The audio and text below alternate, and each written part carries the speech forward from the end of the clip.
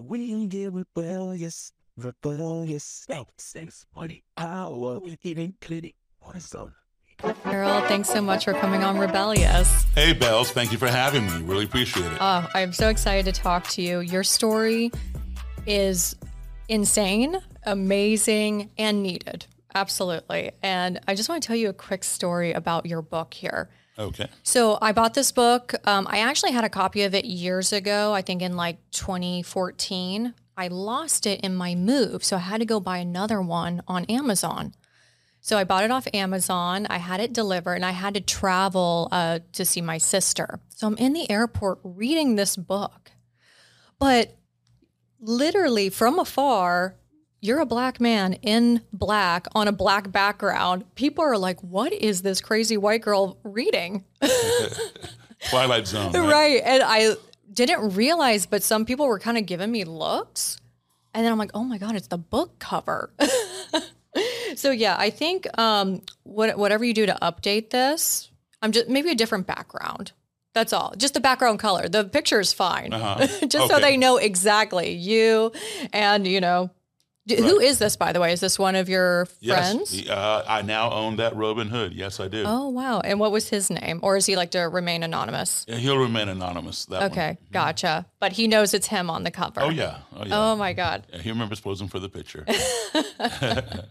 So how many Klansmen or women have left because of your conversations with them? Okay, I would say white supremacists, racists. Okay. Mm-hmm. I would say over 200. Wow. Probably between 80 and 90 directly, and the rest indirectly. Because, you know, these people are followers. They join a group.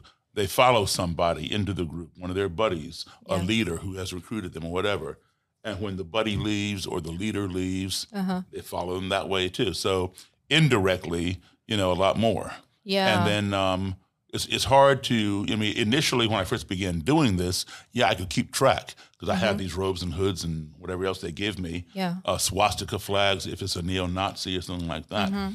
But over time, you know, they began influencing other people and they get out and some of them I don't even know about. And then I get emails, oh yeah, you know, I used to be in the Klan and, you know, so-and-so was a friend of yours and he got out and I followed him and da-da-da-da, that kind of thing. So all the robes that are given to you or whatever memorabilia is given to you, is it always in person or do you get stuff in the mail?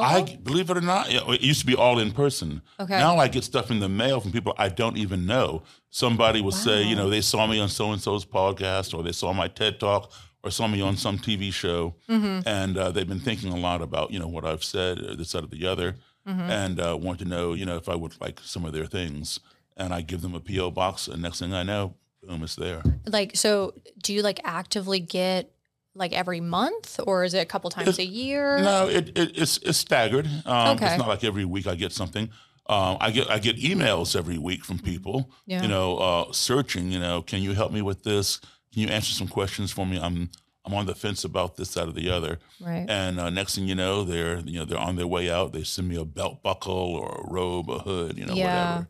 How does the people that are still in the Klan, how do they feel about you having this memorabilia? A lot of them don't like that. Is memorabilia the right word? I'm sorry if I'm paraphernalia, memorabilia. Yeah, okay. You know, their organization attire or whatever. Yeah, okay. Yeah, because, you know, that's their uniform. Right. And you know what it stands for. And picture a U.S. general, all badges and stripes and so forth and so on, taking off that uniform and handing it to somebody from ISIS or the Taliban or Al-Qaeda. That's essentially what they're doing. Yeah. That uniform stands for white supremacy. And the reason they're in that particular group, which was formed, are because of people like me, Jewish people, other people that they don't particularly care for. And they're taking off that badge of honor and saying, I don't believe in this anymore, and I'm giving it to the very person who I hated, which is why I was wearing it in the first place. Right. How does your family feel that you have all of this? Well, my family, my mom and dad are now gone. My mom was passing at the time, you know, when I was first, you know, starting to write my book and things like that. But my dad was very proud of me, and he was concerned for my safety, of course. Yeah, definitely. But my parents raised me. My parents raised me to do unto others as you would have them do unto you. And my dad was a career diplomat. He traveled all around the world. His job was to foster better relations with foreign governments, with the U.S. government. He worked at the State Department. So I picked up on a lot of that. And essentially, that's what I'm doing domestically with these people. I see. So you brought some today. I did. I was surprised. I didn't even ask you to do that. So I'm actually kind of excited. Well, if you're going to talk the talk, you got to walk the walk. Right. I am curious to see it. So can we see some? Sure. Yeah, let's see some. Okay, so this here is I have a ton of these things. Okay. This is the robe of an imperial wizard. Yeah. Let me give you the hierarchy. Okay. Okay, today there is no such thing as the Ku Klux Klan. There are many Ku Klux Klan groups. Right. Okay, there used to be one Ku Klux Klan and chapters of that Ku Klux Klan all over the country. Got it. But they've had infighting and breakups and splinters. So now you have all these autonomous splinter KKK groups. So each one has an imperial wizard, which means national leader. Anybody who's on the imperial platform is national. Wizard means top. I see. Which you and I would call the president, who oversees all the states in which that particular Klan group has a chapter. So you might have the Dixie Knights of the Ku Klux Klan, the White Knights of the Ku Klux Klan, the Confederate Knights of the Ku Klux Klan. These are all independent Klan groups. Right. Each one will have an imperial wizard, national leader, okay, who oversees all the states in which there is a chapter of that particular group. Right. So then a state leader, which you and I would call the governor, is known as the Grand Dragon. Anybody on the grand level means they are a state officer, dragon being the top, like governor. You have an imperial caliph, which would be like a vice president, a grand caliph, like a lieutenant governor. Within the state, you have counties. The county leader is known as the Great Titan. Great is the county level, and within the county, you have districts, what they call claverns. And a clavern leader is known as the Exalted Cyclops, and which we would call a councilman, a mayor, a selectman, something like that. And then within the county, at every level, you have secretary, treasurer, et cetera. And then right below the Cyclops is just plain white-robed, rank and file Klansmen and Klanswomen. This is what is commonly called the blood drop emblem. They call it a Mayoke, mystic insignia of the Klan. And so the Klan claims to be a Christian organization, and so they use the cross. And if you see these black lines here, you see these diagonal lines in that straight line, that forms a K. You see 4 Ks. It stands for Knights of the Ku Klux Klan. The White Cross, as I pointed out, means they're a Christian organization in their mind. And this red blood in their drop, mind, yes. and this red blood drop means they will shed their blood to preserve the white race. Blue and purple are the imperial colors.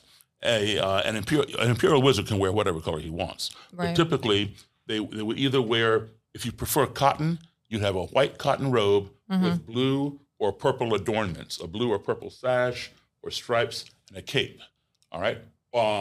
Or if you prefer satin, you'd be a full blue satin robe or a full purple satin robe. It doesn't matter whether it's cotton or satin. If it's satin, the whole thing is blue or purple. If it's cotton, it's white with blue adornments or purple adornments. Green is the, I have all kinds of robes, so I have purple ones too. Green is the color for the grand level. Okay. Right, so this belonged to a grand dragon. All right. He wears 2 mayokes. He has the American flag and the Confederate battle flag on both sleeves. Okay, now, you can also have a white robe with a green cape, green stripes, green sash. He preferred satin. All right. I'm assuming these are not made in China. No, these are not made in China. Now, this guy, he at one time was the Grand Dragon of Maryland. Okay. When I was a teenager, I'd not met him. I knew who he was. I'd heard of him on the radio. He's always getting some kind of trouble doing stuff. Well, he went to prison for conspiring to bomb a synagogue in Baltimore, planted the bomb at the base of the synagogue, all right? And he got busted. And so he went to prison for 4 years. He's the Grand Dragon, all right, state leader. Yeah. He continued running the Klan from the prison through his Grand Caliph, Lieutenant Dragon, on the outside. right? And then after he served his 4 years, he got out, took over the Klan again, and continued. And a few years later, he got busted again. He went back to prison for assault with intent to murder 2 black men with a shotgun. And so it was during this time that he was in prison that I started, writing my book. And I remembered him. And so I wrote him some letters.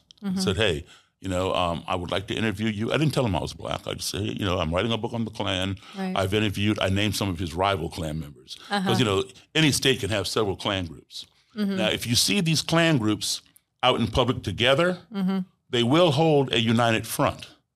But behind closed doors, they are rivals with each other. We're the real Klan. They're a wannabe. There's a lot of rivalry. Okay, once you get power, people get jealous. They want to, be the only one, and that kind of thing. So there's a lot of that going on. So anyway, I specifically named some of the rivals that he had in Maryland who I had interviewed. Right. So to make him want to, have his say also. So he wrote me back. He was vehemently racist and anti-Semitic. The whole trouble with the whole world are the Jews and the blacks and so forth. Very violent guy. And he said, he would talk to me. And we, this was in November, like this month, but years ago in the 1990s. And, he would talk to me and we continued corresponding via, mail. And at Christmas time, the next month in December, he sent me a Christmas card from prison that he had made himself because, they don't have Christmas cards in prison. They home make them or sell make them, if you will.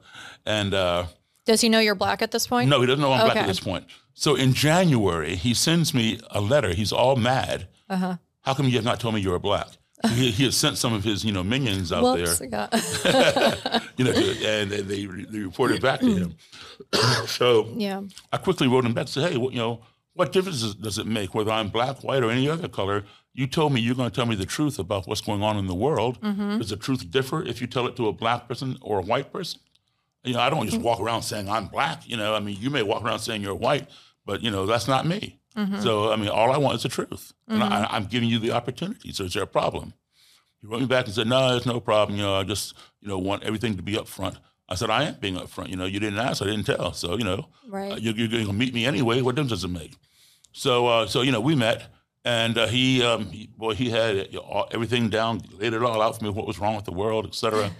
And ironically, he wanted to meet at the same place where he fired the shotgun with these 2 black guys.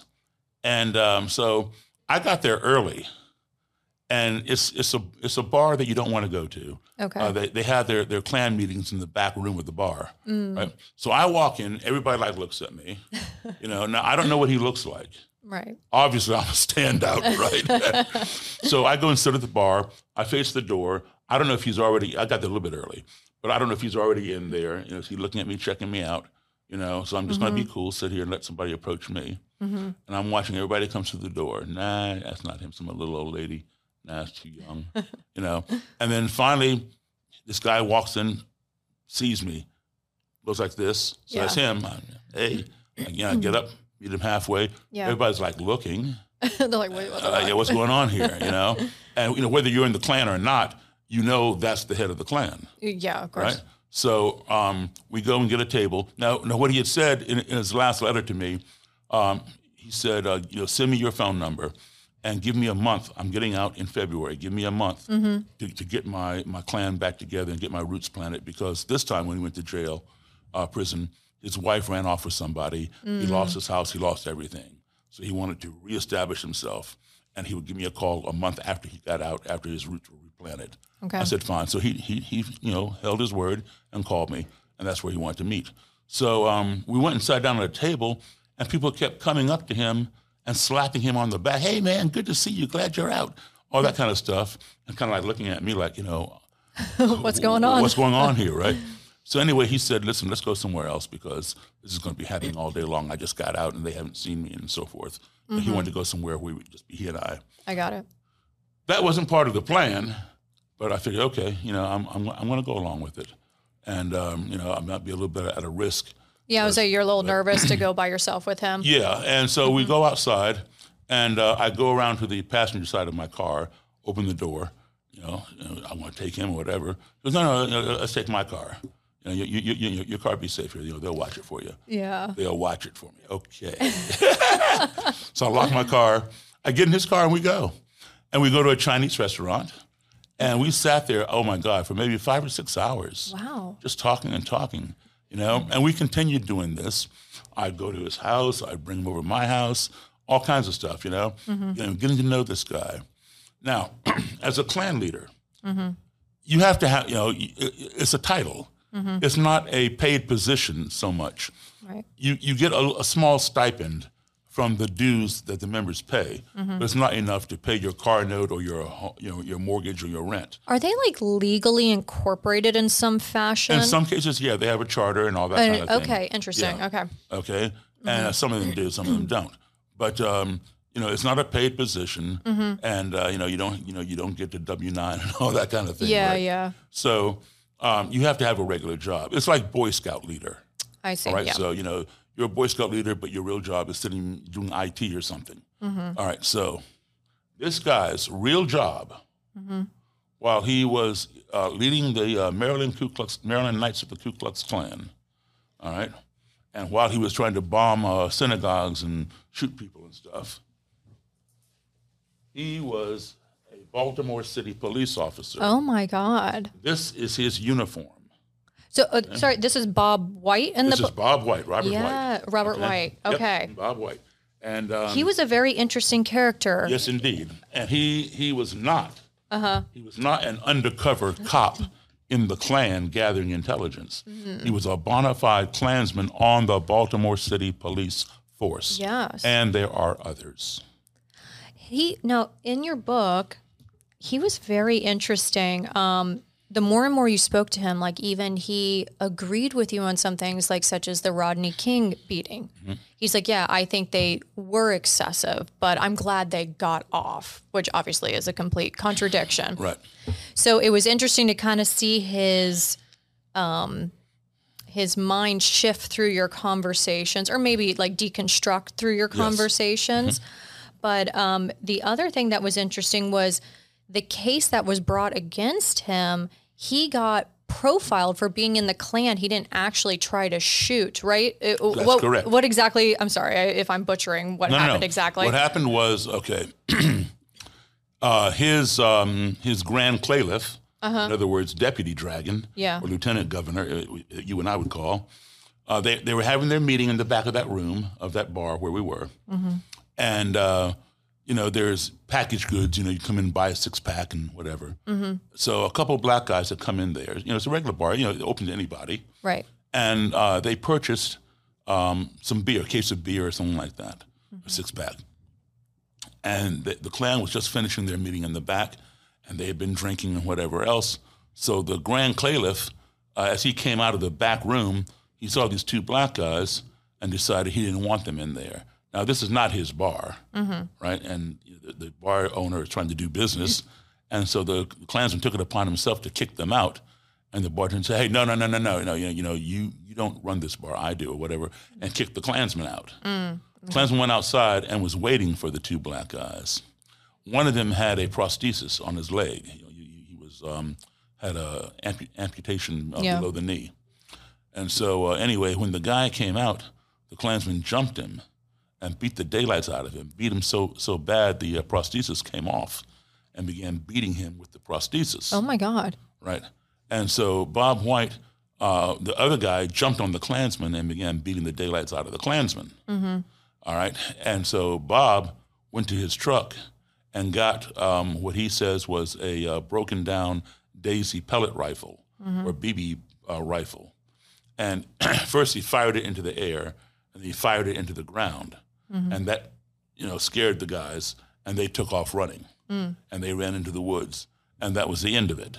When the police came, they charged him with assault with intent to murder with a shotgun. Now, the gun was never found. Bob hid it, and he hid it under a bridge. And I don't know how long it remained there, but Bob thought it was still going to be there when he got out of prison because he hid it pretty good. And he and I went down there to find it. It was gone. It was gone. But when the police came, of course, Bob fled. You're discharging a weapon in public. and all that kind of thing. So they towed his truck. They searched the truck. They found all this Klan literature, applications to join, and this and the other. Yeah. So of course they stacked on the charges, and they kind of inflated the charge. He did not fire the gun at anyone. Now I was not there. I interviewed several people who were there, who saw the whole thing go down, including the janitor of the establishment where it took place. And he was still working there years later, and he recounted the whole story for me, and I have no reason to doubt him. And I've seen other incidents where, just like, if you're black, you may get charged with a bunch of, you may have done one thing, but 9 charges get thrown on you. Yeah. Right, hoping that, as many will stick on you. And I believe that's what happened with Bob White, because he was affiliated with the Klan.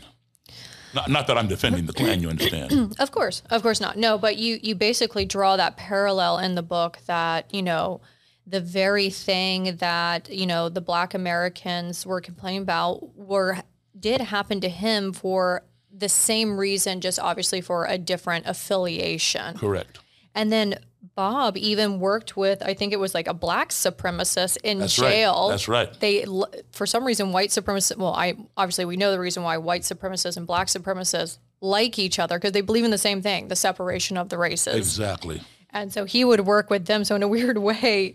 And then now he's friends with you. Is he still alive, by the way? No, Bob has passed on. Oh, okay. And you all remained friends until his death? Yes, and he came to my wedding. Oh my God, even though he doesn't believe. Right. And then, he sent me, funny thing, I invited, several people, and those who were able to come came. Yeah. And Bob sent me a letter thanking me for inviting him. And you have to know Bob. But he said, I was really shocked. You all do it the same way we do. Oh my God. It's kind of amazing that even though they're white, that they literally were living in their own little echo chamber. Right. And, just for someone who grew up in South Florida, has been, I've had so many experiences, been, have so many different friends of color. To hear that is just bizarre to me. But of course, there are so many areas of the United States, they are deeply isolated, and it's a breeding ground. Let me tell you something, not to digress, but just for an example, it has nothing to do with the Klan or anything else. Right. Nothing to do with racism, maybe in an abstract way. Right. But as I pointed out, earlier, I'm the child of parents in the U.S. Foreign Service. So my dad was, American Embassy. I lived overseas. I started traveling around the world at the age of 3. And I spent 10 years living in Africa, living in Europe, traveling to other continents, visiting countries, which I do today as well to perform music. I'm a professional musician and lecturer. But as a kid, you go to a country, you're there for 2 years, you come back home here to the States, you're here for maybe a few months, perhaps a year if you ask for it, and then you're transferred again to another country abroad. When I would come home in elementary school, and, the teacher goes around the room and says, where are you from? Where do you live? And each kid talks about himself for a minute. I just got back from Ethiopia. I just got back from Senegal or wherever. Right. They know it's Africa. You know what my classmates would ask me in many occasions? They asked me if I saw Tarzan. Yeah. But, that's our perception, because, that's what we perceive. They watch these things, and, when you hear, the natives are getting restless, what do you think? You think of black people, the natives, or Native American Indians. You don't think of white natives, right?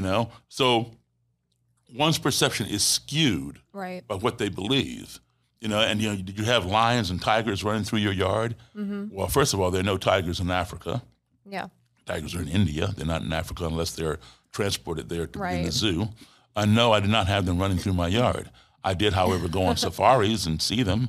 And things like that. And Africa has tall buildings, and there's not all mud huts and straw. Yeah, of course. So so Bob is just a reflection of that, and as you pointed out, surrounded by an echo chamber that just feeds that. Right. It's just a breeding ground. Right. And one thing I noticed reading your book is that majority of the people that you interviewed for this book, they have a family lineage to the Klan. Very few came from the outside, except Tony Laricchi, yeah. the Italian guy, which was an interesting character. Oh, yeah. But besides that, I mean, most of them, they were saying, oh, my daddy was in the Klan, my granddaddy was in the Klan. And so, I mean, it's as if it was inescapable for them in a lot of people do get in there that way through family tradition passed down. My granddaddy was in the Klan, my dad's in the Klan, I'm in the Klan, my kids are going to be in the Klan. Right. Yeah, but there are others, there are plenty of others who come from perfectly normal families that want nothing to do with the Klan. Somehow the boy or girl, the son or daughter, took a left turn somewhere, went down the wrong rabbit hole, and things like that. Or you find that you move to a new town for whatever reason, and that town could be a Klan stronghold. They've infiltrated, the city government or whatever, town government, council. So, if you want to do business in that town and become a part of it, you have to assimilate. Yeah. You join the local chamber of commerce, you join the local country club, you join the local KKK. Yeah. And another thing is also that you take a depressed town, say a coal mining town in West Virginia or Pennsylvania, and this is happening more and more, where most coal miners traditionally have been white, and these people leave school, high school. If they, even if they don't finish, they leave school and go right to the mines. Yeah. And generations of their family have dug the coal, working in the mines, and so these people just following family tradition, right? Well, then the mining companies they get greedy. They see all these immigrants coming into the country, legally or illegal. Doesn't matter. We can hire them for that much money and stop paying our guys this much money. Greed, right? And so they began laying off these white workers. Now, these white workers did not have one racist bone in their body. They're happy. They're digging their coal. They're getting paid. They're feeding their family. They're paying their bills. When you're happy, you like everybody. You want everybody else to be happy, right? So no problem. And so they lay them off. Well, and they hire these other people and they just pay them that much money, right? Somebody from South America or Mexico or wherever. So now the Klan will come in and hold a rally in that town, say, look, what's going on here? Your job's not gone, but some, racial or ethnic epithet now has your job. Right. It exacerbates the situation. Exactly. And you can't put food on your family's table. Yeah. You can't put clothes on your kids' back. The blacks have the NAACP. The Jews have the ADL. Nobody stands up for the white man but the Ku Klux Klan. Yeah. Come join us. We'll get your job back. Your job's not gone, but you're gone. Is that fair to you, the white man who's been there for generations and generations? And these are people who were never racist. Yeah. But now the bank is knocking on their door for that, mortgage, or we're going to foreclose on your home. It's like the perfect gang initiation. Exactly. Yeah. So they're like, wow, it is true. My job is still there, but I'm out. What do I have to lose? Okay, give me an application. Sign me up. Right. And they sign up and they join that way. So there are different, avenues as to why people join. Do you think the Klan is stronger today than when you started, or less? What do you feel? I feel it's a bit fractured. The Klan itself is fractured, yes. White supremacy has increased. The Klan has spawned a lot of new children, bastards, if you will. Yeah. The alt-right, the Patriot Front, the one percenters, the three percenters, all National Alliance, all these different groups. When I first started this work, I've been doing this now. Next year will be 42 years that I've been actively doing this. When I first began, there was the Ku Klux Klan, neo-Nazi groups, white power skinheads. Today you got all these other groups, including the Klan, neo-Nazis and white power skinheads. So the Klan was the original white supremacist gang, and now it had the most members at its height. It had 4 million members in this country, which included governors, mayors, even presidents of the United States and Supreme Court justices. President Warren G. Harding was sworn into the Ku Klux Klan in the green room of the White House. President Harry Truman, before he became president, joined for a very short time. He didn't like it, he got out. Supreme Court Justice from Alabama, Hugo Black, was in the Klan at the time when he got the appointment to be a Supreme Court Justice. He had to leave the group in order to sit on the Supreme Court. So, Senator Robert Byrd, who was our oldest living senator, just died a few years ago, was a Klansman in the 1940s. Right. He long, saw the light and did a lot of things for civil rights. Right. So, it doesn't just reflect those, that we would see on Jerry Springer, throwing chairs and acting all crazy. Yes, there are those people, and I know a lot of those too. Yeah. But those are ones that are brought onto the show to increase ratings. They come from all different walks of life. The original term, as to how they would describe themselves, I'm a white supremacist. I believe in white supremacy. And that was their badge of honor. They thought that they were superior, and anybody who was not like them was inferior. All right. As the membership grew, so did the violence, and it spread out across the country. It got so bad. Now, in the original Klan, the Klan was formed in 1865 on Christmas Eve by 6 Confederate veterans.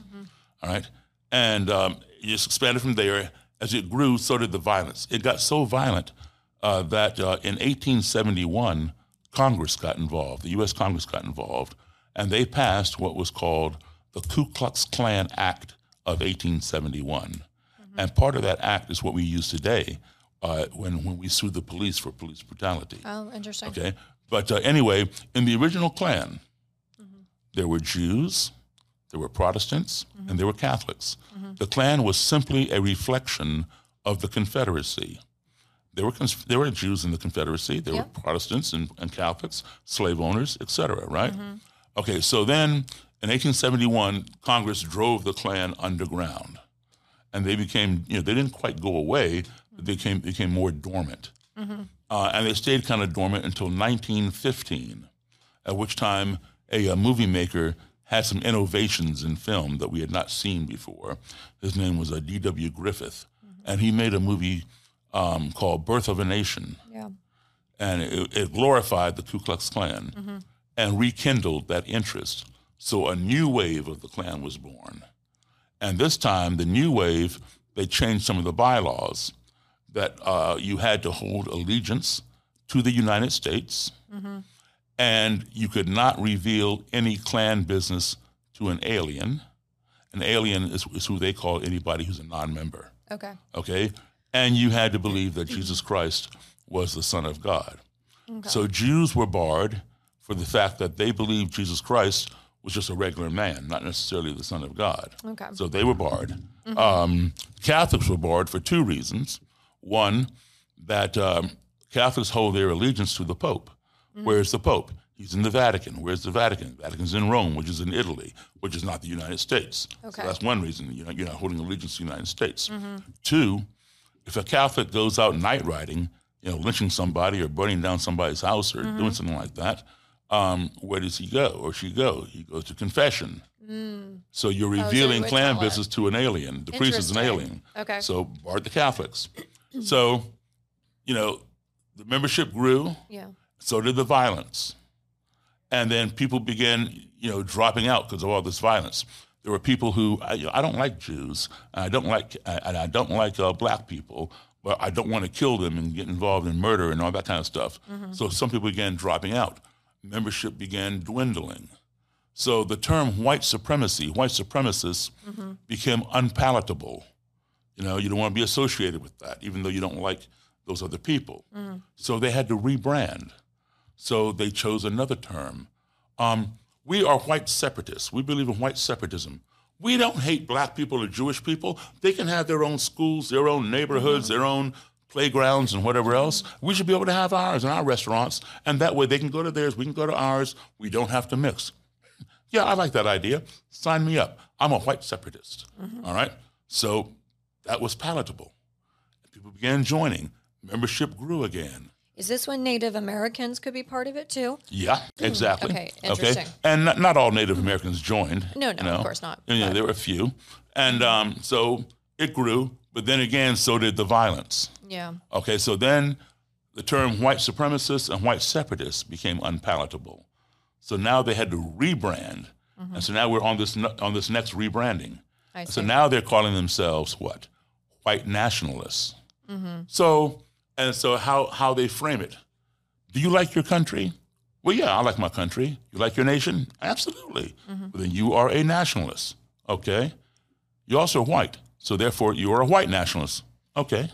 So if you like your country, why can't you just be called a nationalist? I'm an American nationalist. Right. Why do you have to be a white nationalist and I have to be a black nationalist?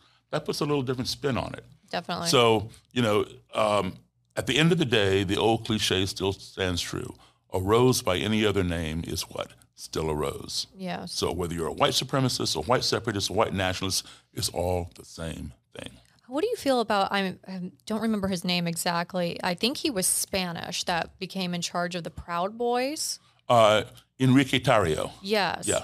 And I don't think he's part of it anymore. I think he got arrested or something.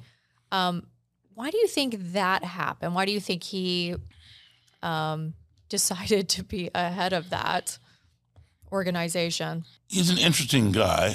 He saw power. Yeah. Okay. And the Proud Boys kind of did a split. All right. So let me give you an example of something, and I'll come back to Enrique. When you think of skinheads, what do you think of? White people, bald heads, Nazis. White people, bald heads, and Nazis. Okay, well, you're partially right. Okay, the skinhead movement started in the UK, United Kingdom. All right, they were a reflection of our, in the United States, hippies. They were blue-collar, working-class people who were rebelling against the establishment. They were not racist at all. And in fact, there are black skinheads.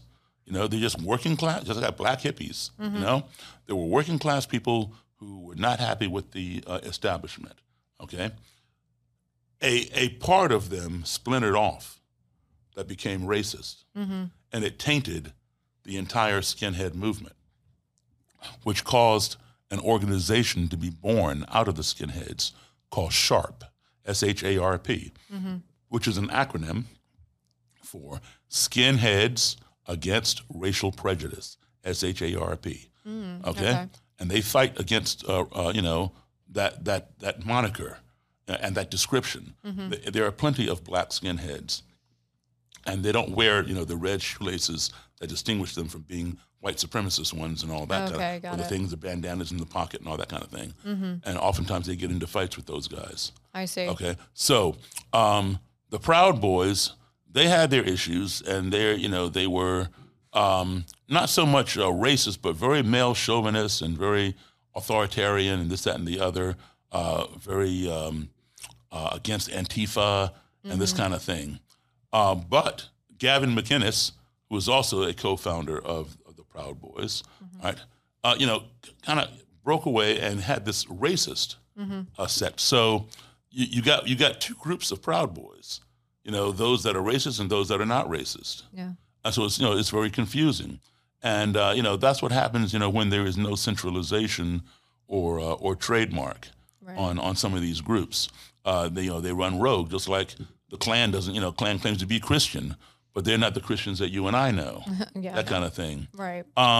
Enrique also began informing for the FBI. Ah, okay. And so, that kept him out of some trouble. So it's kind of, I've gotten myself into this, and the only way I can, make right or not be in prison for as long as, they're going to send me there is to turn state's evidence or this, that, or the other. Yeah. So, that often happens with a lot of these groups, because when you join these groups and you get involved in subversive activity, there's usually only two places, two destinations you can go. Jail or your grave. Yeah. You're going to have a shootout with somebody. Yeah, it's no different than a gang. Exactly. Really? Exactly. So, you reach a point where is my quest for power worth my life, whether it ends in the grave or whether I spend it the rest of it in prison. Yeah. Can you tell us about the first time you went to a Klan rally? What were you thinking? Were you surprised at anything? Walk us through that experience. I've had both negative and positive experiences at these things. And you still actively go to them? I still actively go to them, yeah. Sometimes I go on my own, meaning I'm not invited. Yeah. Other times I'm invited by the Klan. I've even spoken. I have even spoken at Klan rallies and Klan meetings because they've invited me to come and speak. But the first time I went was down in Virginia, And the rally was put on by Virgil Griffin, who was the imperial wizard of the Christian Knights of the Ku Klux Klan, a very violent and vehemently racist and anti-Semitic group. In fact, in 1979, in November, 79 or 81, I forgot the exact date, but look up the Greensboro Massacre. Okay. All right. There was the Communist Workers' Party, they call themselves, and they held a Death to the Klan rally in Greensboro, North Carolina. And so the Klan showed up, and it was all caught on camera by PBS, live. Wow. And the Klan pulled up in these two cars.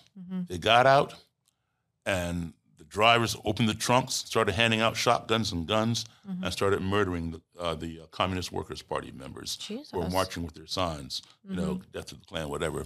They murdered 5 of them right there on the street. And you can see the whole thing on YouTube, for that matter. They were charged, and they went to court, and they got off. Wow. And Virgil Griffin said, I don't see any difference between fighting communists here in this country or fighting them over in Vietnam. Right? Bit of a stretch. Yeah, but it worked for him. It got off, right?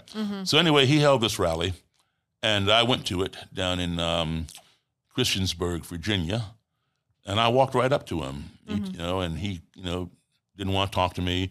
And his Grand Dragon of South Carolina, a guy named Horace King, he told me to go to hell and all kinds of stuff. Now, back then I was just starting out, and so I had a few words with him. I'm not going to say what I told him, but it really upset him. Yeah. And he did not like me at all.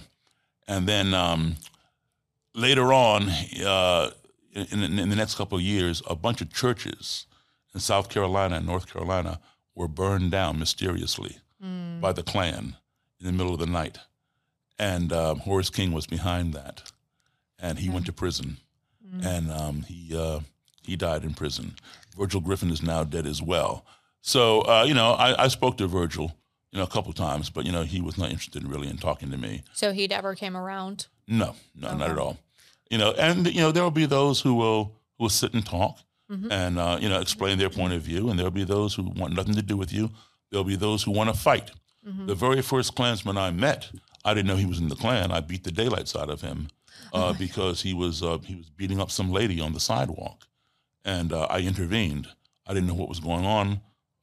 3 or 4 white guys were standing around, and I pulled into this all-night restaurant after a gig, and I saw a man straddled across a woman on the sidewalk, banging her head into the pavement and smacking her in the face. Oh my God! And when I pulled in my spot and got out of the car and closed my door and going to walk over, he looks up and sees me, and he calls me a racial epithet and wants to know if I want a piece of him. I said, yeah, and he got up, and I let him have it. And I hurt him pretty bad. And then the 3 or 4 white guys who were observing called the police. They didn't call the police while he was beating the daylights out of her, right? Just when you intervened. Exactly. And so the police showed up, and something was very weird about it that I couldn't put my finger on at the time. I wanted this guy arrested, and they would not arrest him. They had me stand over here and had him over there and talk to him, and they told him to leave the property, and if he were to return within 24 hours, they would arrest him for trespassing. It's an all-night restaurant, and I wanted his name and number and address and all that stuff because if you're not going to arrest him, I'm going to press charges. Right. So you have to give me his information. So they did. They had to, and so because I got their names too, I was going to report these cops. Oh my God! And anyway, he left. The dude left, and instead of going into the restaurant, I went in there and I got some ice and a towel and put it on the lady's head and told her, I'd be happy to go to court and be her witness. She said she'd go to, court with me. I didn't get hurt. He got hurt. He got hurt pretty bad. But anyway, I said, okay, so we exchanged phone numbers. And then I instead of sitting there to eat, which is what I intentionally came to do, I went down to the police station and talked to the commissioner. I said, look, I want this person arrested for assault. And so he gives me the thing. I start filling it out. And I said, so how long will it take for him to be served? And he says, about 2 or 3 days. I'll sign it, send it down to one of the deputies. They'll, serve him. And about 2 minutes later, in walks the guy that I beat up. And he's in handcuffs. He's handcuffed behind his back. He has 2 Maryland state troopers on either side of him holding his arms. When these 2 cops came initially to the property, they were county cops. And county cops play. State troopers don't play. Interesting. Okay. So anyway, I'm looking through the picture window. I said, "That's him right there. That's him right there." You know, and the guy said, "Well, sign the paper, and I'll sign it. I'll serve him right now." Oh my God! It's a commissioner, right? So I signed it. He rolled it up, walked out there, and stuck it in between the guy's arms. Said, "You know, you've been served." So long story short, what happened was, the guy left as he was told, or otherwise he'd be arrested for trespassing. Right. When the cops left, the county cops left, he came back looking for me to settle the score. Oh. I wasn't there. He went inside. I was down at the police station. He went inside the restaurant and picked a fight with some other black guy. Oh my God. Right? And so cops got called again. This time the state troopers were in the area and they responded to the call. And they arrested him. So that's why he was there. So long story short, I go down to pick up, the trial date comes. It's a long, convoluted story, but anyway. I go down to pick up the lady to go to court with her. She tells me she was his fiance. And he had some other girl pregnant or something like that. And so she dumped him. Well, he didn't want to let go. He wanted his cake and eat it too. So bam, bam, bam. If I can't have you, nobody will. You know, that kind of thing, right? Okay. All right. So she tells me he's a Klansman. Not that it mattered to me. All I saw was a man beating the crap out of a lady. Right. You know, I didn't care what affiliation he had. And he was also in the fire department. And so that explained why the cops did not arrest him. County cops and county firefighters, you know, they know each other. Got it. So in court, his attorney said nothing about the abuse of this female. All he said was his client had been celebrating a promotion from sergeant to lieutenant on the fire department, and they had a big party, and he'd been drinking a little bit, and he got a little loose with his language and insulted Mr. Davis. He's very, very sorry, et cetera, and so forth and so on. And he said nothing about the beating of the woman. So when I got up there, I talked about that. And his new fiance was sitting there. She had not heard any of that. Oh. So that was the end of that relationship. Oh my God, yeah. And when I walked in with his old fiance, he about had a fit. I bet. He's flushed, you know. And so he lost the case, and he had to pay a penalty for attacking me, and he had to do some community service and all this other kind of thing. Yeah. You know, and it's not just, obviously, you got into it with quite a few different Klans people for various reasons, but watching your documentary, I know you and I talked about last night when we were having dinner, Accidental Courtesy. Yeah, great documentary. You were talking to 2 people from Black Lives Matter. 3, actually. But 3, yeah, 3. 3 in total, 2 and, you know, separated. And they started laying into you. I mean, just...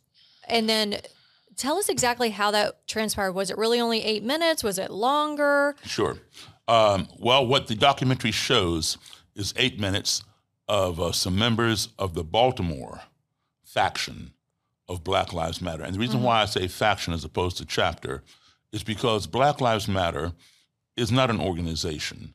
An organization is trademarked, has a central headquarters, one president. Policy is created at the headquarters and disseminated to all the chapters around the country, like the Boy Scouts of America, the Red Cross, the NAACP, the ADL, whatever, right? Black Lives Matter is an organization. The founders intentionally did not want to centralize, trademark the name. They wanted it to be organic. And so therefore you have many different factions of Black Lives Matter. Some agree with what I do, and they will email me or contact me and say, hey, do you give workshops? Can you teach us to do what you do? Others do not agree whatsoever. Yeah. They do not believe it's my job as a Black person to teach white people how to treat us, and they are a lot more aggressive, and I'm an Uncle Tom, I'm an Oreo, I'm a race trader, I'm everything but my name, you know? And so... Even though the proof is at the pudding, you've had 200 people leave the Klan. But, you know, they don't bother to look at it that way. You know, Yeah. They just see it as, as kowtowing, you know, to the Klan. But yet, the irony, which seems to be lost on them, is, okay, it's not our job as Black people to teach somebody how to treat us. On the surface, yes, I would agree with that. People should know how to treat each other. You should learn that at home, you know? But when you've been mistreated for 400 years and you're still being mistreated 400 years later, it may be time to change the teaching. Sure, right? absolutely. Okay, so I think outside the box. Now, ironically, these same people that that read me the riot act and wanted to fight and didn't want to shake my hand in the movie, they go and march in front of the Baltimore City Police Department. There are a lot of white supremacists in that department. Sure. And they teach the police by yelling and screaming through megaphones and things. Don't shoot, hands up, don't shoot. We're men, so forth and so on. And they're right. The Baltimore City Police have overreacted in many cases and taken the lives of people and falsely arrested people and beat them for no reason because of racism. Right? But these same guys, and you see them being arrested in the documentary for protesting, for teaching the Baltimore City Police. And I asked them, are there white supremacists in the Baltimore City Police? Yeah, there are a bunch of white supremacists. I know that. I got one of the uniforms, right? Right. So why are they down there teaching white supremacists in uniforms with badges and guns how to treat us, but yet I'm wrong for teaching white supremacists in robes and hoods how to treat us? Right. So the irony is lost on this. It's hypocrisy. But anyway, I wanted to show that, Black people are not monolithic. Neither are white people. We all are individuals. There are Black people who support what I do, and there are those who don't. Nobody has a monopoly on racism. It comes in all different facets. Now, interestingly enough, those same people who wanted to fight me and threaten me never to come back to Baltimore again, I live 35 minutes from Baltimore. I'm there every other day, right? Yeah. So I don't listen to that. They reached out to me a year later and said, hey, we've been seeing you on TV, being interviewed. We sort of understand what you're doing. We think we can work together. We don't understand or agree with everything, but we think we can work together. Can we get together and talk? So I met them for dinner, and we had a good conversation. We began working together, and one of them fell off the wagon, so to speak, and reverted back to how he was in the movie. But I wanted to keep that in the film to show that Black people, that we all have different opinions. Just because I'm Black doesn't mean that they're going to support me. Now, ironically, that film, Accidental Courtesy, it won half a dozen awards in all kinds of different film festivals, South by Southwest, this one and the other one. However, there was one film festival that would not show it because they thought that scene that you're talking about, they thought it was staged. Really? I guarantee you it was not staged. Of course it was not. real. It was real. And you only saw 8 minutes of it. It went on for about an hour and 10 minutes, and it almost erupted into physical violence. I know for a fact it's not staged. If I search your name on TikTok, which definitely is millennials and Gen Zs, anyone who talks about you is like, oh, I like what he did, but it's not our job to teach white people, blah, blah, blah, and go into basically the tirade that the guy, yelled at you for an hour, even though we only got an 8-minute clip. So I know that's how they think, unfortunately. Obviously not everyone, but those specific groups. I do feel that it's a very extreme way of thinking. And sometimes things I hear from them is really no different than maybe my racist white grandmother. And it's amazing how they both can sound the same. Well, let me tell you a story. So back in the 80s, when I first started doing this kind of work, I was always interested in the racist mentality. Yeah. But I started actively getting involved with. I would go and seek out anybody, anti-racist groups, racist groups, whatever, just to learn, absorb. Yeah. Because you want to hear both sides of the story, right? And some of these anti-racist groups were as bad and as violent as some of the racist groups. Absolutely. Okay, now I didn't know that, and so I'm going to some of these meetings. I won't name these groups, but anyway, there was this girl who was always at these meetings, handing out flyers, and then letting you know when the next demonstration, anti-racist demonstration, was going to be. The Klan was going to march, down Pennsylvania Avenue in Washington D.C. from the Capitol to the White House and back up or whatever, or they were going to do this and do that. And they began doxing people, and the word doxing wasn't even around back then, but that's what they were doing. because we had some who worked in the police department where I live, and they gave their address, and this group gave out their address and stuff. Anyway, so I'd always see her, and she'd always give me a flyer. And we exchanged phone numbers. I'd call her, hey, when's the next meeting? When's the next demonstration? I didn't join the group. I would go to observe and listen and see what they would do when the Klan showed up, and they get violent and stuff. Yeah. Well, back then, you could just walk into the U.S. Capitol. I live 35 minutes from the U.S. Capitol. You just walk in there. There was no metal detector. You didn't get searched. You just walk up to your congressman or senator's door and knock on the door. Well, that's changed. Oh, big time. Just like TSA at the airport, right? Right. Okay, so so then one day somebody planted a bomb in the doorway, in the threshold of Senator Robert Byrd of West Virginia's office. Right. And the bomb went off and blew out the door. Fortunately, he was not in there. Nobody was injured. But just the attack on this man's office, that's what prompted all that security. Now you have metal detectors, you got search, you got concrete pylons around the Capitol so you can't run your car into it and all that kind of thing. Yeah. That was the beginning of all that. All right. And so they did, several months investigation trying to find, who had done this. And they arrested like 3 or 4 people. That girl was one of them. Oh my God. I tore up her number. I'm like, I don't know this person. Yeah, I'm done with her. One hilarious thing in your book, one of the few Klan's women that you interviewed. I just talked to her the other day. So you hide her name in the book, but the name you give her, this is now 20 years ago, was Karen, which was fucking hilarious. Yeah. Considering the name Karen and where it goes now. And Karen has a whole different meaning today than it did back then. Totally different meaning. So that just made me laugh. She was kind of interesting. She believed in astrology. Yeah. She gave you a reading. And it was very accurate too, by the way. Yeah. And I love astrology. I have fun with it. I mean, whether or not it's real, who cares? I just enjoy it. It doesn't discriminate. And another thing that I thought was interesting, she actually felt the white male leadership was pretty poor. And she didn't believe in really the separation of the races, because eventually even white people would go after each other, like redheads versus blondes versus brunettes, which I thought was very telling. Yes. And she'd been married several times, and she had married, one of her husbands was Hispanic. Oh, right. And so, you believe in purity of the races. Well, what percentage of your husband were you sleeping with? The white percentage or the Hispanic She's percentage? only 8 inches.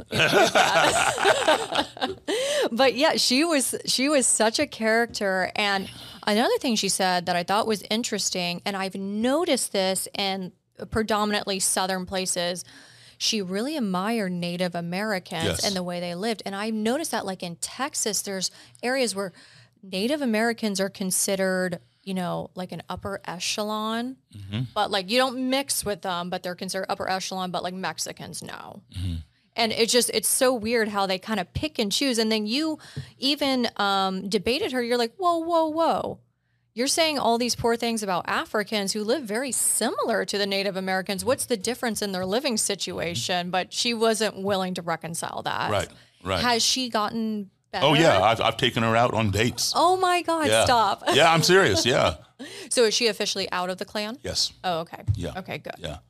Actually, I was like oddly rooting for her because I felt her, she was already a little deconstructed, and it was only a bit more to push her over the edge to like really get her out of, the heinous mindset. Right. And, she was a singer.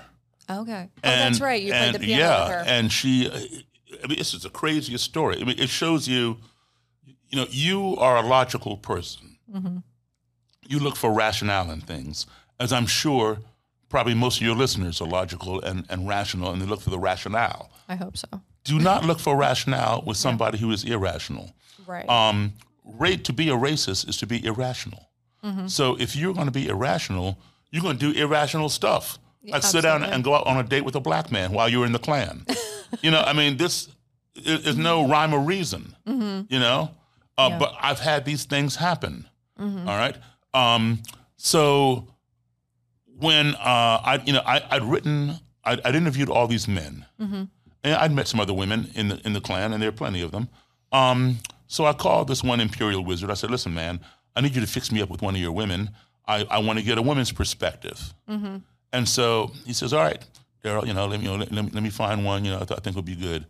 So he called me back later and says, okay, call so-and-so, who I named Karen. He said that she is a silent member. A silent member means that people don't know that she's in the Klan. Even some people in the Klan don't even know. And people definitely outside because, that she has a job that she could lose her job. Right. And of course, I don't want to cost anybody their job. So he says, she says that you have to come to her. First he said, she hates black people more than I do. He tells me this, right? Oh my God. I'm thinking, okay. You're like, perfect. No. Perfect, yeah, exactly. So yeah, I need to talk to her. And he says, but she won't meet you out in public. You have to come to her house. Yeah. And, she doesn't want to be seen with you in public. I'm thinking, well, that's kind of crazy. What would her neighbors think if they happen to be driving by and I'm coming out on her porch or coming onto her porch? Good point. He goes, you won't have that problem. I said, what do you mean? He says, well, you'll see when you get there. He says, here's her number. He says, call her. I said, all right, whatever. So, I trust this guy. Mm-hmm. So I call, and she says, she'll talk to me and all that. But she says she wants to know all my birth data first. She wants to do my chart before she'll talk to me. Uh-huh. So she's going to check me out, psychically or whatever, astrologically. What year is this? This is around 95, 96. Okay. And so, I tell her where I was born, what time, and my birth date and all this stuff. And she told me that I was a good person. And I have all the right things, and she'd be happy to meet with me. Uh-huh. And she felt safe. So she gives me directions to her house. Mm-hmm. And when I arrive, I realize why she want me to come there. I got to drive through the woods. Oh, jeez. Down this dirt path, way into the woods, to this log cabin. Okay, so she's very secluded. Okay. And nobody's going to see me. I might not even see myself back there, right? So anyway, I feel, okay, I see why, So, we had a good time. And when I first got there, I sort of recognized her, not from the Klan rallies, that I'd seen or that I'd been to of this particular group, but I'd seen her picture as a singer, regional. Mm-hmm. And I knew she had some songs out, records out, a country singer. Oh, okay. And I saw a little keyboard on her coffee table. And I said, oh, do you play? She goes, nah, I just fool around with it or whatever. So, we went into the kitchen. She offered me something to drink. We sat down. We had this conversation, and that's when she was explaining all those things that she believed in, et cetera. She's very happy to be under male chauvinists. She doesn't believe that women should have the ranks and positions that men do, which I felt was very sad. Yeah. But anyway, so then I said, why don't you sing for me? She goes, oh, you wouldn't know the music, that I do. I do country music. I said, well, I know country music. Yeah. I said, why don't you sing your song for me? The one that she had a little minor hit with. And she goes, oh, well, I can't play it. I can play you the record. I got the 45. She gave me the 45 for me to keep. Yeah. And I said, well, how about if I play it for you? And she goes, you can play it on there? It's a little Casio thing.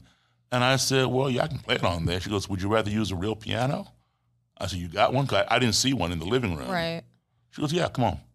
She leads me into her bedroom. Oh, okay. Now, listen, it's getting to be like around 10:30 at night. I got there like around 7. All right? I'm in this Klanswoman's bedroom. There's nothing in there but a bed, a dresser, mirror, and the piano is an upright. It's at the foot of the bed. There's no space to put a bench between the foot of the bed and the keyboard, the piano. Oh, so she uses her bed as the bench. As a stool, yeah, as a bench. Gotcha. Exactly. So I'm sitting on her bed, all right? A black man in a Klanswoman's house, in her bedroom, sitting on the edge of her bed, playing this piano. Yeah. I played her song, and she was very impressed, Yeah. that I knew it, I could play it, whatever. Do you play from ear? I play from ear, and I also read. Yeah. I have a degree in music, okay? But, country music and the blues are the same music. The same 3 chords. Yeah. All right. So anyway, we did some Patsy Cline, some Loretta Lynn, some Tammy Wynette, Hank Williams, all that stuff. Right. And next thing you know, it's like midnight. Man, I need to get out of here. So we'd lost track of time. Mm-hmm. And I said, listen, man, I'm really having a good time. I need to go. Right. So she walks me out, and I said, I really, really appreciate your time. And this was an extra bonus, playing music with you. Yeah. And I said goodbye, and she went to hug me, and I just, right before she went to do this, I put my hand out. Uh-huh. And she backed up, Yeah. She'd lost sense of who she was hugging. She forgot I was black. Mm-hmm. Right. And I put my hand out, and we shook hands, and I said, damn, I should have hugged her. Yeah. But subsequently, of course, I hug her every time I see her. Well, you took her out on a date. So. Yeah, I've taken her out several times, to eat dinner and, go see a show and all that kind of stuff. Yeah. The final line she said to you in the book, she's like, you were talking about people being able to get a job based off their merit, not the color of their skin. Right. And she's like, I believe the person who should get the job should be the one who can actually do the job and is quiet. Yeah. She was, and I'm like, that's such a typical woman, just wanting peace and silence. So it just made me laugh when she said that. But she was such a character. And I'm glad to hear that she's out because, like I said, you said you're working on a second book. Yes. So I would love to. I don't know exactly what it's. I'm assuming it's about this, but I don't know if you give it'll updates to these. It'll have everything from that book, from the original book. Got it. Plus, it'll have updates on a lot of the people. Some Okay, of them, perfect. Some of them are dead. Some of them are still in. Some of them are gone out. And then it'll have new stories because that book originally came out in 1997. We've had a lot of things that have fueled white supremacy since 1997. Absolutely. We've had a black president. We've had more immigration. We've had Donald Trump. We've had an insurrection. We've had a lot of things. So all of that needs to be updated. And the working title for the new book is The Klan Whisperer. Oh. And it will include neo-Nazi stories and other things as well. And just, the racist next door. Oh, my God. I'm excited for it. Let's talk about Roger Kelly for 1 second, because this part of the book, I actually had to put it down because it did a mind fuck to me. So you're going to Howard University, which is a black university. HBCU, yeah. Yep. And they are talking about race. They invited you. You said you're going to bring Roger Kelly. They said that's fine. Roger Kelly is, at this point, he is the Imperial Wizard. So you get there, and then they immediately put him in the front row, and he's a little freaked out by it. Yeah, because he was not. So they're launching this new show on Howard University television. They already have their radio station. So now they got a television station. Yeah, and they're launching this new show, and it's called race. Black or right. Black or white. It's kind of a play on words and stuff. Right. And anyway, so anybody can come. They want a studio audience. It's free. All you have to, but there's limited space. So all you have to do is call in and get your name on the list, and so you're guaranteed a seat. And then that's that, right? So they're going to have Jesse Jackson, the head of the local DC ADL, the head of the Black Police Association, Eleanor Holmes Norton, Congresswoman Charlene Drew, who was the, I think, granddaughter or niece of Dr. Charles Drew. Okay. Anyway, so I wanted... So pretty predominant names there. Yes, absolutely. Yeah. And so I wanted, and they're going to talk about race. I wanted Roger Kelly to come to expose him to something, to outside of his echo chamber, to see intellectual black people. Not that I agree with everyone on the panel, white or black, but I want him to see different things and hear about their experiences. Right. Now, how do you talk about race in America without mentioning the Klan? They're going to have another impossible. Right, and they're going to have another Klansman. They had originally invited him to come, and then they decided they would have him by phone. He's going to phone in, and that would be Chester Doles, who's also in the book. Right. And Chester and Roger are just complete opposites. I know them both. In fact, I introduced the two of them together one time. But anyway, Roger said, yeah, he'd like to go. He'd be interested in seeing this. Right. But he did not want to participate. He just wanted to be an observer. I said, okay. So I called down to the producers, and I said, hey, my name's Daryl Davis. I graduated from Howard, blah, blah, blah. I'm working on a book on white supremacy, writing a book on the Klan. They knew who Roger Kelly was. Mm-hmm. And I said, I would like to bring him just as an observer. And they said, sure, that'd be great, but he's not going to wear his robe and hood, right? I said, no. He'll come in regular clothes. And I said, okay, that's fantastic. Mm-hmm. So they put his name on the list, put my name on the list, put my girlfriend's name on the list at the time, and my secretary Mary's name on the list. Mm-hmm. So Roger comes down to my house. We all get in my car. We head on down there. And when we get there, everybody's name is on the list. You just walk over there and check your name off, right? And then the co-producer leads everybody into the green room, and then while the studio is getting prepared, and he says, okay, let's all follow me into the studio. And then we all walk in, a whole bunch of people, and she says, to Roger, you sit right there. He looks at me. I look at him, I look at her like, why does he have to sit there? She says, because I said so. And that was like the front row. Yeah, front row, front row in the corner. Yeah, and he didn't want that. And so he says, what's going on, Daryl? I said, I don't know. They recognized him. Mm-hmm. And anyway, so he sat there. And next thing you know, all these cameras come in on wheels, those TV studios, and they start filming him. And totally ridiculous. I'm sitting right behind him. He's like, turn out, what's going on? I said, man, I don't know. I said, why are y'all doing? She goes, it's okay. Nothing's happening. So. Had he signed like a waiver or anything? Okay, no. So that's already kind of a violation. Yeah. So then the original producer comes in, the big one, and she says, okay, so this is the host of the show, Derek McGinty, blah blah blah, and Derek McGinty's mom was one of my music teachers. Oh, cool. And he became a radio announcer and reporter and all that kind of stuff. I was not very pleased with him at all. But anyway, he comes in, and she's saying, okay, so now when I do like this, everybody clap. When I do like this, you all settle down, and, she's the cue lady over there, right? Got it.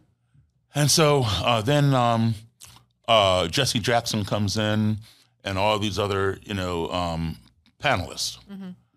And so then they do the countdown, 10, 9, 8, and right around 7 or so, in come a couple security. And they talk to Derek, the talk show host, and he points at Roger. And they come over and say, sir, you have to come out of the studio. I said, wait a minute. Why does he have to come out? We're not talking to you. We're talking to him. I said, well, I'm talking to you. Why does he have to come out? We were told to get him out of the studio. I said, why? I said, this show's not going. He said he can watch it from the green room. It's closed circuit in there. I said, he can watch it from right here. Well, it's a liability. It's a live show. People out there might see him here. I said, you all put him in the front row. Yeah. He's happy to sit in the back row. You're not shooting the camera on the back row. We're just doing what we're told to do. The director in the booth told us we had to get him out of there. Right. So we walk out, and I said, I want to see Ed Jones, the director. Mm-hmm. So they go and get him, and he said he got it from higher up that he couldn't be in there. I said, this is bull. He says his name's not on the list. I said, his name is on the list. I told Karen Campbell. Karen Campbell approved it. Mm-hmm. And so Karen Campbell said she knew nothing about it, but yet she couldn't explain how his name was on the list. Yeah. So they all lied. Yeah. And later on, I found out, or I was told, the vice president did not want him in there. They just kept passing it along. All right. So I was very upset. The security were very, very nice. And as they escorted, I said, you know what? Screw this show. I'm not going to sit in the green room. I'm not going to have him sit in the green room and watch it. This is bull. I said, he came down here to learn something. Mm-hmm. And how do you talk about race and try to reconcile things? And here you are discriminating against people the same way they discriminate against you. Right. And so as security, I said, we're leaving. So security escorted us back to my vehicle. And the security guys, they apologized to him. These were black security guards. Mm-hmm. They shook his hand and gave them their cards and said, hey, man, we're really sorry. We're just doing our job. He says, I understand. He gave them his card, his Klan card. Oh, my God. To the Howard. But, yeah, I was very, very upset with my alma mater for that because, they gave a prime example of discriminating against somebody when they should have been leading the way and talking about this kind of discrimination. You got all these people. You don't talk about race in America when you've had the Ku Klux Klan ever since 1865. Absolutely. Unfortunately, it is as American as apple pie. Baseball and Chevrolet. It's really the truth. It's an unfortunate truth, but it is. And I think the more we're willing to go through it and not ignore it, you're more willing to learn something. You can help deconstruct this type of mindset. After experiencing that, and now you hear today, like, oh, Black people can never be racist. What do you say to something like that? I say nobody has a monopoly on racism. I almost feel like they're not reading the definition. No, they're not, okay? Racism is when you feel, well, first of all, there is no such thing as race is. That's one of my most least liked words. Mm-hmm. There is only one race. There is no black race, white race, Hispanic race. It is the human race. Agreed. Okay, there are different colors within the race, different cultures, but your DNA and my DNA is like 99% the same. Absolutely. Even Darwin said when he wrote his first manuscript, like he actually used dogs as example. Like, oh, they're all canines, but they come in different coat colors. Exactly. So, I mean, I do think that terminology needs to stop because that creates a real fraction. And we should revise our curriculum starting in elementary school. Absolutely. Okay? Go back to Sunday school where God made a rainbow, all different colors. God loves us all. We're all God's children. But so, what do you prefer to say? Like just ethnicities, groups, colors, subgroups. Yeah, okay. But we're all the same race. We're all a part of the human race. Of course. Okay. And so, yes, anybody can be racist. A racist is someone who feels that the color of their skin, which for them denotes their race, all right, gives them superiority over someone else of another color, whether it's a lighter color or a darker color. It's the color of their skin is how they define their race, and it gives them superiority, which is bogus. Yeah. Okay. Obviously. Yeah. Now, does reverse racism exist? Absolutely.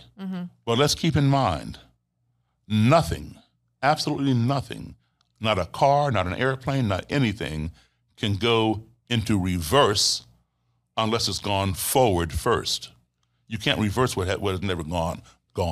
Oh, okay. That's a great point. Okay? So in order to have reverse racism, you must have had racism first. Right. And then it got reversed. All right? So Isaac Newton, for every action, there is what? An equal reaction. Correct. Reverse racism is the equal reaction to racism. Is it justified? No. No racism is justified. But it's a reaction.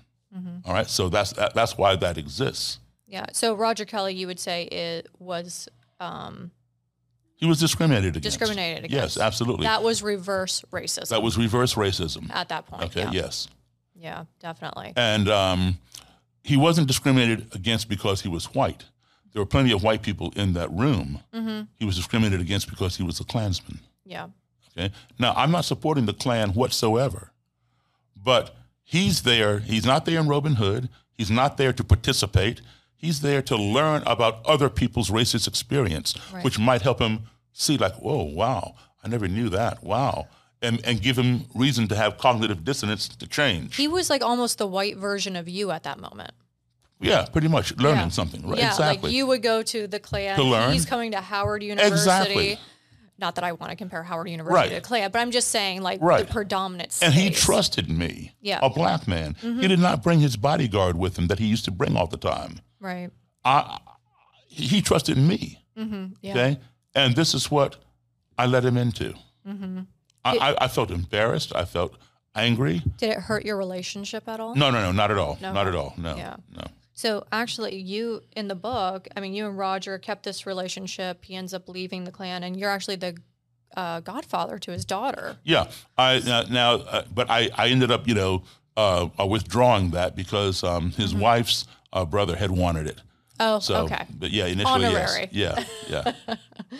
Well, I'm glad to hear that he got out. Now, when you first met him, I know this story is very famous. It was in your TED Talk on, you guys met in that hotel. Right. What did you think when he first walked in the door? Because he's kind of a short man, a short stature man. Like, did you already know what he looked like at this point? Yeah, I knew what he looked like, but I did not know him. Yeah. Okay, so when he walked in the room, were you afraid, or you more just like, oh, this is it? No, I was not afraid. I've never really been afraid.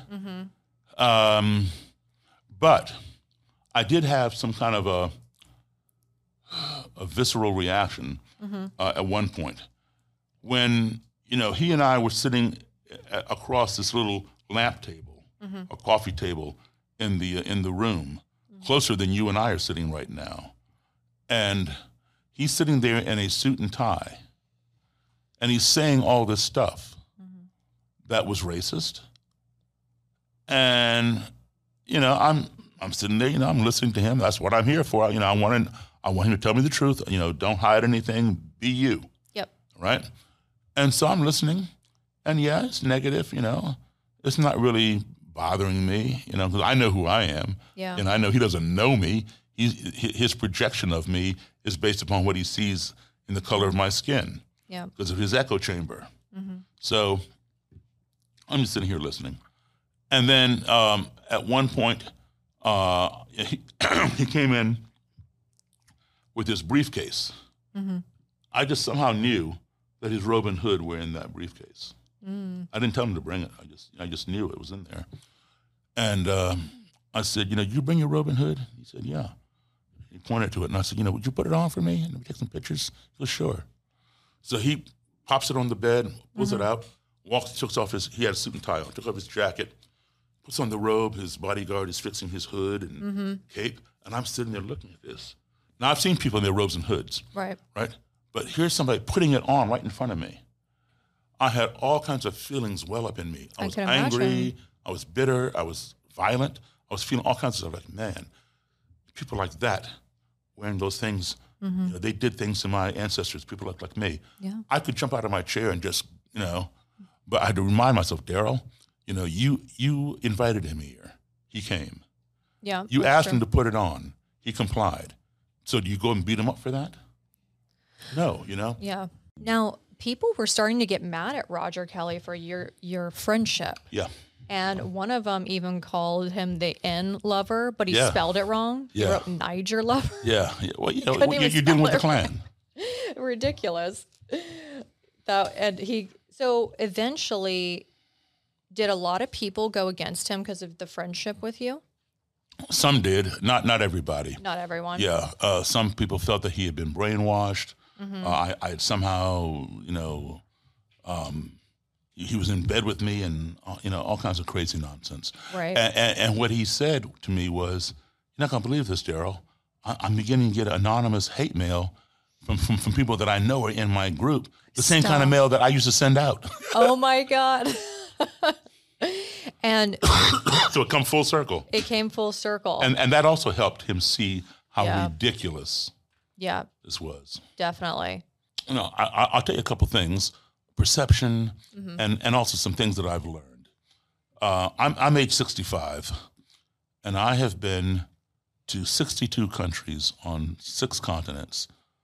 I've performed in all 50 states, which means, yes, I have a lot of frequent flyer miles and hotel points, but more than that, what it means is that I have been exposed to a multitude of ethnicities. I've only been exposed to one race, but a multitude of ethnicities, colors of skin, religions, cultures, ideologies, belief systems, etc. All of that has helped shape who I have become. Sure. And I've always said that my favorite quote is by Mark Twain, Samuel Clemens, called the Travel Quote, in which Mark Twain said, "Travel is fatal to prejudice, bigotry, and narrow-mindedness, and many of our people need it sorely on these accounts. Broad, wholesome, charitable views of men and things cannot be acquired by vegetating in one little corner of the earth all one's lifetime." And that is so true. But all that travel does not make me a better human being than somebody else. It just gives me a broader and better perception of humanity than people who have not traveled. And more what I experience. have, and what I have gleaned from all that travel, because, when you take my childhood travel with my folks, starting in 1961 at the age of 3, right. and now I'm doing it again as an adult performer, and lecturer, going to different places. When you combine those two sets, that's how I come up with the 62 countries. All right, so what I've learned is this.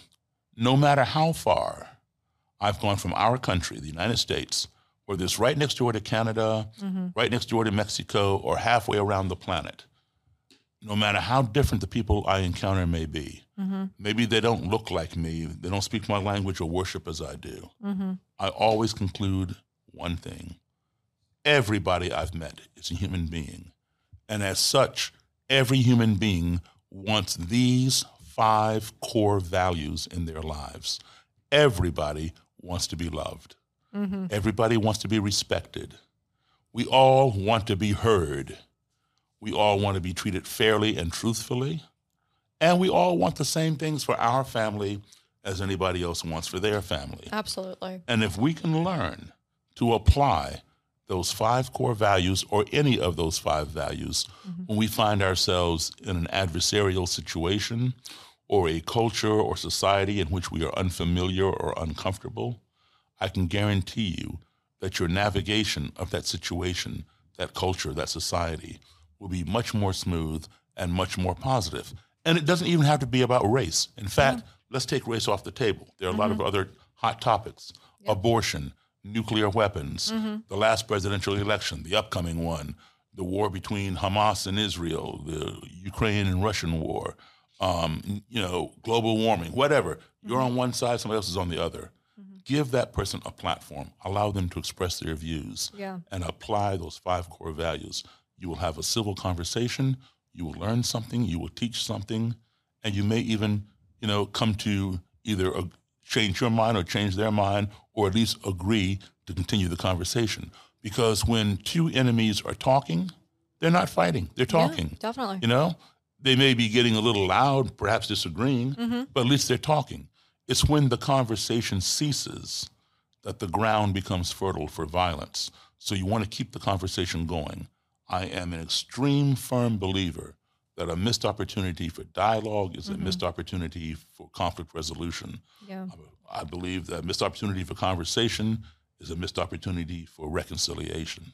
Absolutely. And what I also love about what you do, and I dislike your critics, because the truth is, a problem like this needs a multifaceted approach. Exactly. You have the personality, the acumen to sit here and have these long-form conversations with some people that otherwise would not have the patience.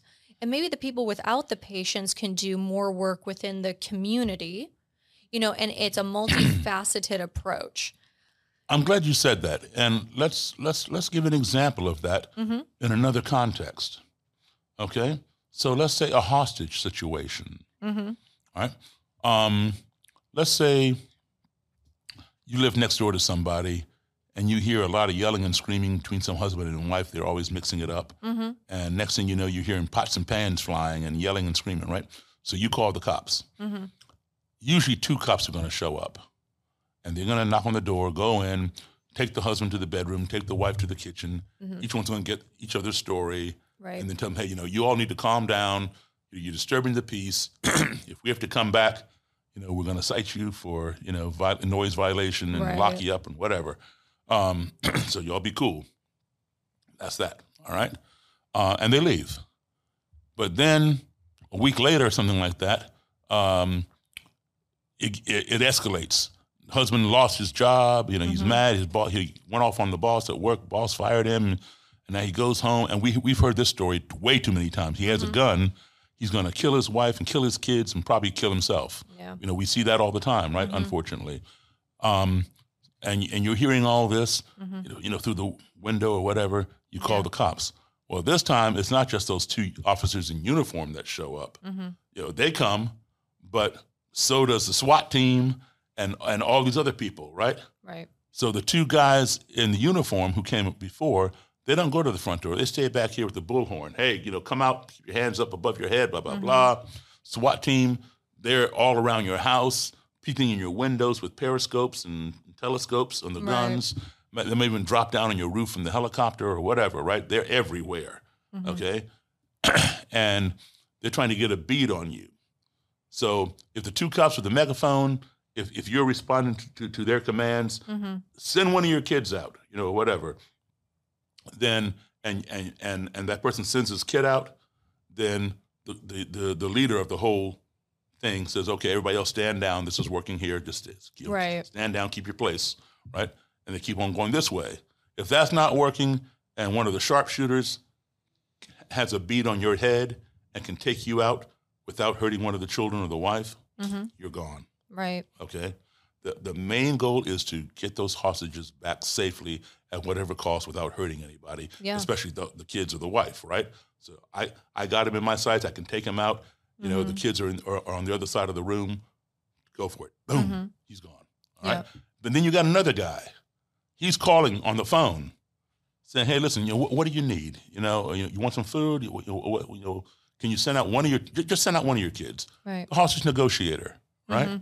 If he's responding to that guy, commander says, everybody stand down, let so-and-so. Right. Okay? So that's a multifaceted approach. Yeah. You got the negotiator, you got the SWAT team, you got the guys with the bullhorn. Everybody's trying something different. Whatever he responds to is what you go with. The main thing is to get the hostages out. So my method is not a all size fits, one size fits all. Right. It's a multifaceted thing. I do what I do it well. All right. I'm not knocking anybody else. Let's all coordinate. Like that team of negotiators, SWAT, and so forth and so on, and put ourselves together for the common cause. Exactly. All right. But some people, they don't want to do that. No, it has to be done this way or no way. It's not our job to teach people how to do this and do that. I feel that's ego. And it is ego. And lack of experience. It is ego. And even you have that even with intelligence agencies. They don't share information. This is true, yeah. Yeah. Well, what's the deal? Are we not all on the same team here? Exactly. I think also a lot of it, yes, ego, a lack of emotional maturity, maybe a little low emotional IQ. Because there are people in your book, your long form conversation does not work. And it's never going to work. They'll probably end up fighting to the death on something ridiculous. And you have to accept that. Now, I've had people.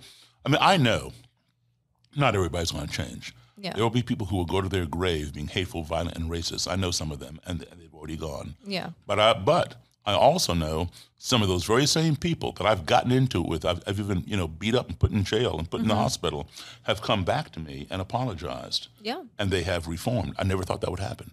Okay, but realize that they may not change. But what you do is don't prioritize them.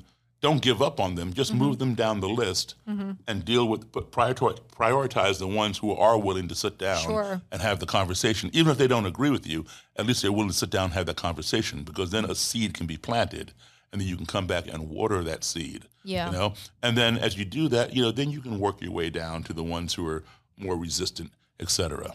Yeah, and I find the nuance today is debilitating. Like they're taking a nuance like, oh, well, because of this, we can't move forward. Well, nuance should help you refine your path so you can keep progressing forward, not give you analysis paralysis and you can't do anything. Right. And that's where I see a lot of the thinking is just like, it's not my job to teach you. I don't need to work on myself. In a lot of ways, it sounds selfish, but I don't want to call it selfish. I do think it's much more layered than that. I just can't think of a better word at the moment. We've been, in a culture where I'm not my brother's keeper. Yeah. I had to work to get this, so he's got to work to get that. Yeah. Well, maybe we need to change that to I am my brother's keeper, because we don't have everything. Right. And what I have, you may not have. But if I give you something, you may be able to give me what I don't have. Right. So it's that teamwork together. It's what I try to emphasize. And a big thing is this perception. You've heard one's perception is one's reality. And that is so true. Whatever somebody perceives becomes real for them. Even if it's not real, it's their reality. And you cannot change somebody's reality. If you try, you're going to get pushback. Yeah. If you keep on trying, it may be violent pushback. Right. Okay, because they only know what they know, and basically you're calling them a liar. You're telling them they don't know this, and you know it, and so they're gonna resist. If you want somebody's reality to change, do not attack their reality. What you do is you offer them a better perception or perceptions, plural. And if they resonate with one of your perceptions, they will then change their own reality because their perception becomes their reality. So you have to kind of go through the back door, not right onto the reality. All right, so I'll give you a hypothetical example. Let's say that you have a 7 or 8-year-old brother, and he goes to a magic show with his buddies. And he comes home and tells you, Bells, you're not going to believe this. This magician on stage, he asked for a female volunteer, and 50 women raised their hand. He picked one out, brought her up on stage, asked her what her name was, where she's from. Then he had her climb into this long box and stick her feet out the hole at that end, stick her head out the hole at this end. Then he closed the box, and he took a chainsaw, and he went right through the middle of the box, right through the bottom. He cut her in half. Then he told her to wiggle her feet, and she wiggled her feet. And you said, listen, it didn't exactly happen. Yes, it did. I saw it. I was there. You weren't even there. I saw it with my own eyes. Right. He's 100% true, right? You were not there. You did not see what he saw. How dare you tell him he didn't see what he saw and you weren't even there? Right. You have attacked his reality. A personal attack at this point. Exactly. So now he's upset. You're basically telling him he didn't see something that he saw, right?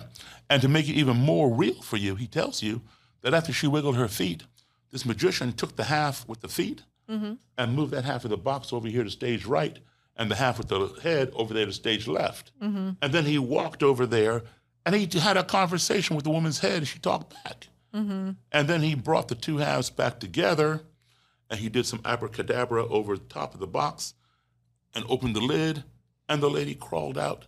Full form, she was cut in half, back together, no blood. And you say, listen, it's an illusion. No, it's not an illusion. I saw it. I was there. Her feet were over here. Her head was over there. On and on and on, right? You've attacked his reality again. Now he's really getting pissed. So rather than attack his reality, what you say is, listen, I hear what you're saying. Do you think that maybe it's possible that perhaps when you say he asked for a volunteer and 50 women raised their hand and he picked one out, you think that maybe it's possible that this woman he chose might work for him? She knows the trick. She travels all around the country with him, sits in that same theater seat every theater they go to. That way he zeroes right in on her. Right. When everybody else is raising their hand. He brings her up on stage, and then when she climbs into the box, there is a pair of mannequin dummy legs laying on the floor of the box that are wearing the same stockings and same high heels that she has on. They have little handles on the end of the pole. She just picks them up, shoves them out the hole, and she brings her knees up under her chest. So her whole body is on that half of the box. So when the saw passes through, it doesn't even touch her. And when he says, wiggle your feet, she just grabs those handles and shakes those poles, and the feet wiggle outside that hole. And then he takes that half and moves it over there. Now those legs cannot move anymore because she cannot reach those poles. So he has to take your eyes off of that and distract you. So he puts the head over here and he walks over there. You're going to follow him. And he's going to talk to her. So that way you're not looking at those, motionless legs. And of course she's going to talk back. Her whole body is there. And then he brings the two halves back together. She pulls the legs out, leaves them on the floor of the box, and she climbs out. And then your brother says, cite your source. That might be the only way that could work. You have offered him a better perception with which he has resonated, and he has changed his own reality. That's what I do. Honestly, it's really no different in a lot of ways than debating with someone about conspiracy theories. They're very similar in that faction. It's it's hard to sit there and say certain things without them, being like, prove yourself, cite Now, your I will sword. say this. I did see David Copperfield make an elephant disappear off the stage. That guy's crazy. And he did it. No, that guy's crazy, seriously. Some of them, I have to admit, I'm like, what the fuck is going on there? Can I go back to your childhood real quick? Because I thought this was really interesting what you wrote in the book. So when you started getting deeply curious about racism, you actually wrote a letter to James Earl Ray, who killed Martin Luther King. Yes. What did you say, and did he write you back? Yes, he did. I still have his letters, yeah. So what did it say? I never believed that James Earl Ray killed Dr. King. Oh, interesting. Okay, I've never heard this. Yeah. Okay. I did a lot of studying on it. Mm-hmm. And he was definitely a racist, no question about it. But he did not have the mental wherewithal to devise this kind of a plan. All right. The person who killed Dr. King would have to be a white person, somebody, a throwaway from society, somebody wouldn't worry about, didn't have money to defend themselves, a patsy, somebody that they could set up and get away with it. James Earl Ray was a petty criminal. He specialized in robbing mom and pop convenience stores, gas stations. He always got caught. He stepped off the sidewalk in the middle of the block, he'd get caught for jaywalking. He was a failure, all right? And very, like third grade, I forgot it was third grade or eighth grade education, all right? So he was set up. And now his brother, Jerry Ray, was in the Klan in Alabama. And anyway, so James Earl Ray was set up. And I always suspected that. And I wrote him. I figured, okay, well, the man's in prison. He has nothing better to do than read my letters and write me back. Right. And that's exactly what he did. Wow. So we had excuse me. We had this correspondence. And he said, some things that were racist, but he said he did not kill Dr. King, and I believe him. Now, back then, a white man would not go to prison for murdering a black man, especially in the South. Okay. And certainly would not get the death penalty. So it happened outside the hotel, or a motel, correct? Yeah, the Lorraine Motel in Memphis, Tennessee. That's right, Memphis, Tennessee. Now, understand this. Martin Luther King was a target. Definitely. He had a target on his back 24/7, 365 days a year, because he was too powerful a black man. Yep. All right? J. Edgar Hoover didn't like him. Nobody else liked him except, people who believed in his vision. For example, no matter who the president is, whether it's Obama, Bush, Biden, whoever, if they were going to come here to this building, you would not know how they're going to travel here or what time or what route they're going to take. Right. Only the top brass of the Boca Raton police are going to know, and the Secret Service and some FBI or whatever. That's it. Yeah. Okay? Because they don't want to compromise this person's safety. We know what happened to JFK. We know what happened to Ronald Reagan, et cetera, Jerry Ford, all that, right? So Martin Luther King was the same way. Nobody knew what room Martin Luther King was going to stay in except his entourage and the top of the Memphis Police Department and FBI, et cetera, right? How did James Earl Ray get a rooming house room right across from his room? How did he get that information that had a direct aim there, okay? Yeah. There were two, back in the day, you had police officers who walked the beat. Okay, in that part of Memphis, there were two black cops who were assigned to that area. And that morning, when they came to report, for their duty, they were told to go over to West Memphis or somewhere across town because that precinct was two people short. So they went over there, and when they got there, the commander there said, "What are you guys doing here?" And they said, "Well, we're sent over here. You're two people short." "No, we're not." They got the two black cops off that beat that morning. James Earl Ray had no marksmanship training. One shot. With no marksmanship training. Okay? He was set up. And he was told, just plead guilty. We'll get you out. You do a couple months, we'll get you out, and boom, that'll be it. and paying him all kinds of money. And once you plead guilty, that's it. Yeah. There's no reversing that in most cases. He later recanted. He wanted another trial. They wouldn't give it to him.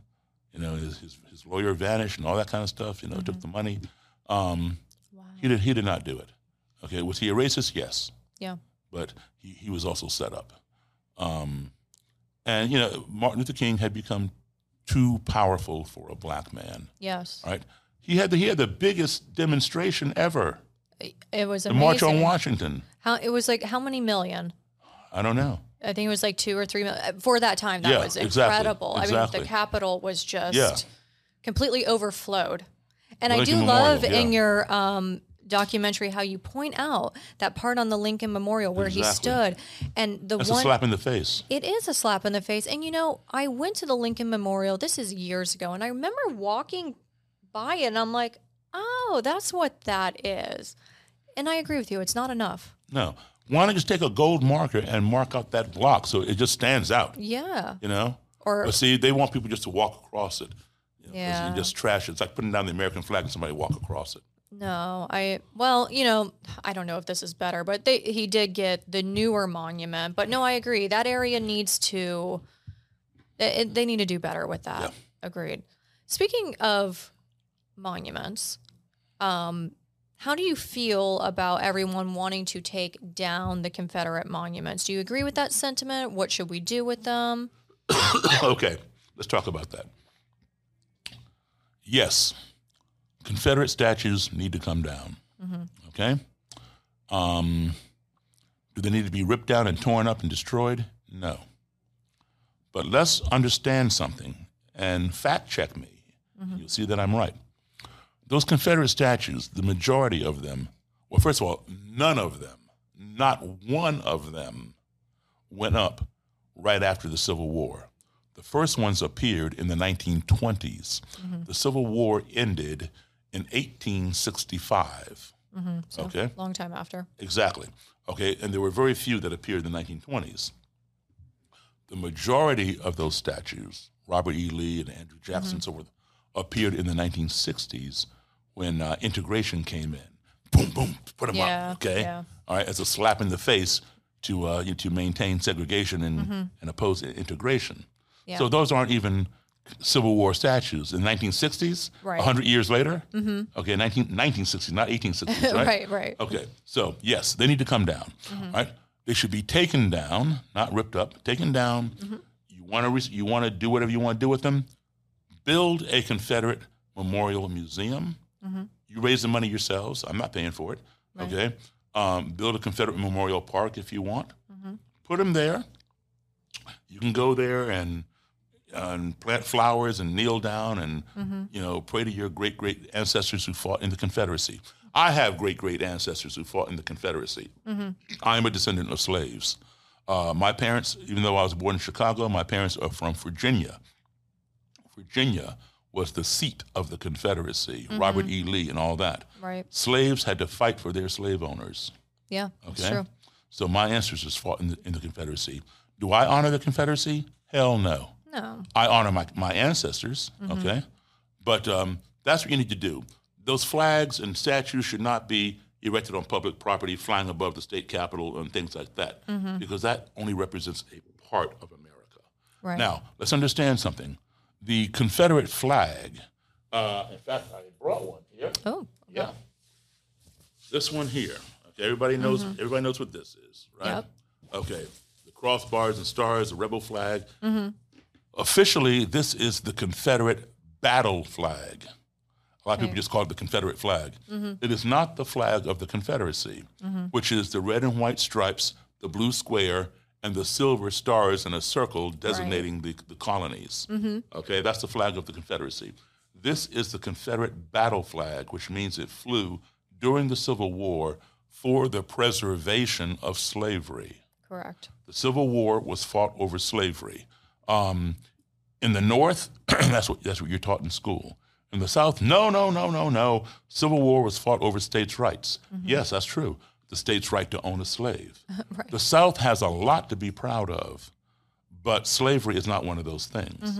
And now if you were to go on Google, just anybody out there listening to this show, just go on Google, type in KKK rally, and then click on images, and you will see people in robes and hoods flying these things and all that kind of stuff. Right. And you say, oh, well, that's a hate group and blah, blah, blah. This is what this stands for. Yeah. Okay, it does not stand for Southern heritage. A lot of people try to assign it. I remember when a lot of Southern rock groups, Molly Hatchet, Leonard Skinner, Allman Brothers, and Alabama, and all these other groups, would have these things on their stage or on their album covers because they were ignorant. They did not know. I'm not faulting them. They were not. I know some of these people. They're not racist people, but they had not gotten the proper education. Understood, and right. now they understand. They don't fly those on their stages anymore because they know what it stands for. All right. It fought for the preservation of slavery. Now, let me say this.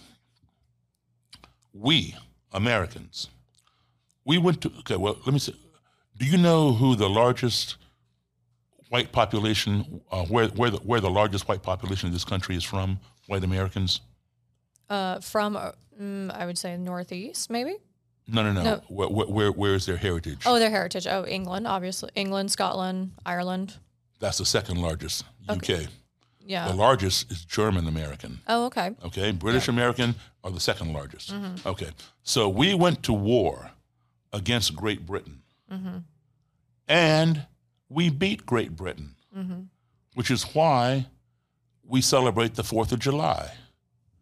There are plenty of Americans in this country, as you pointed out, Irish, Scottish, English. Okay, we love Great Britain. We're friends, and if you're of English descent, you can go to Great Britain and find some of your third cousin removed, and so forth and so on. Right? That's great.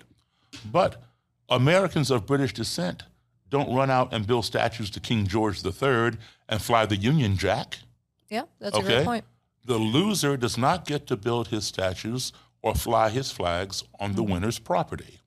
We went to war against Japan in 1941 when Japan bombed Pearl Harbor. We have tons of Japanese Americans in this country who are as American as you and I, right? They love their Japanese ancestry, but they became American. They don't run out and build statues to Emperor Hirohito and fly the Japanese flag, right? We went to war against Germany, which has the greatest white population in this country. Most white Americans are of German descent, all right? They don't run out and build statues to Adolf Eichmann and Joseph Goebbels and Dr. Mengele, Karl Mengele, or Adolf Hitler, or fly swastikas unless they are neo-Nazis or something. I mean, the swastika's banned in Germany. Exactly, and let me tell you about that too. So the winner does not, the loser does not get to build his statues or fly his flags on the winner's property. Guess what? The South lost the war. The Confederacy needs to get over it. Yes. They don't get to fly these flags on public property. They can fly it in their house or on their own property or in some memorial garden or museum, okay? Now, Germany took the right step. They banned the swastika from being displayed not only in public, you can't even fly it on your own private property, even inside your house. Yeah, not even movies. Exactly, okay? They want nothing to do with it. They're ashamed of it. Yeah. And rightfully so. Yeah.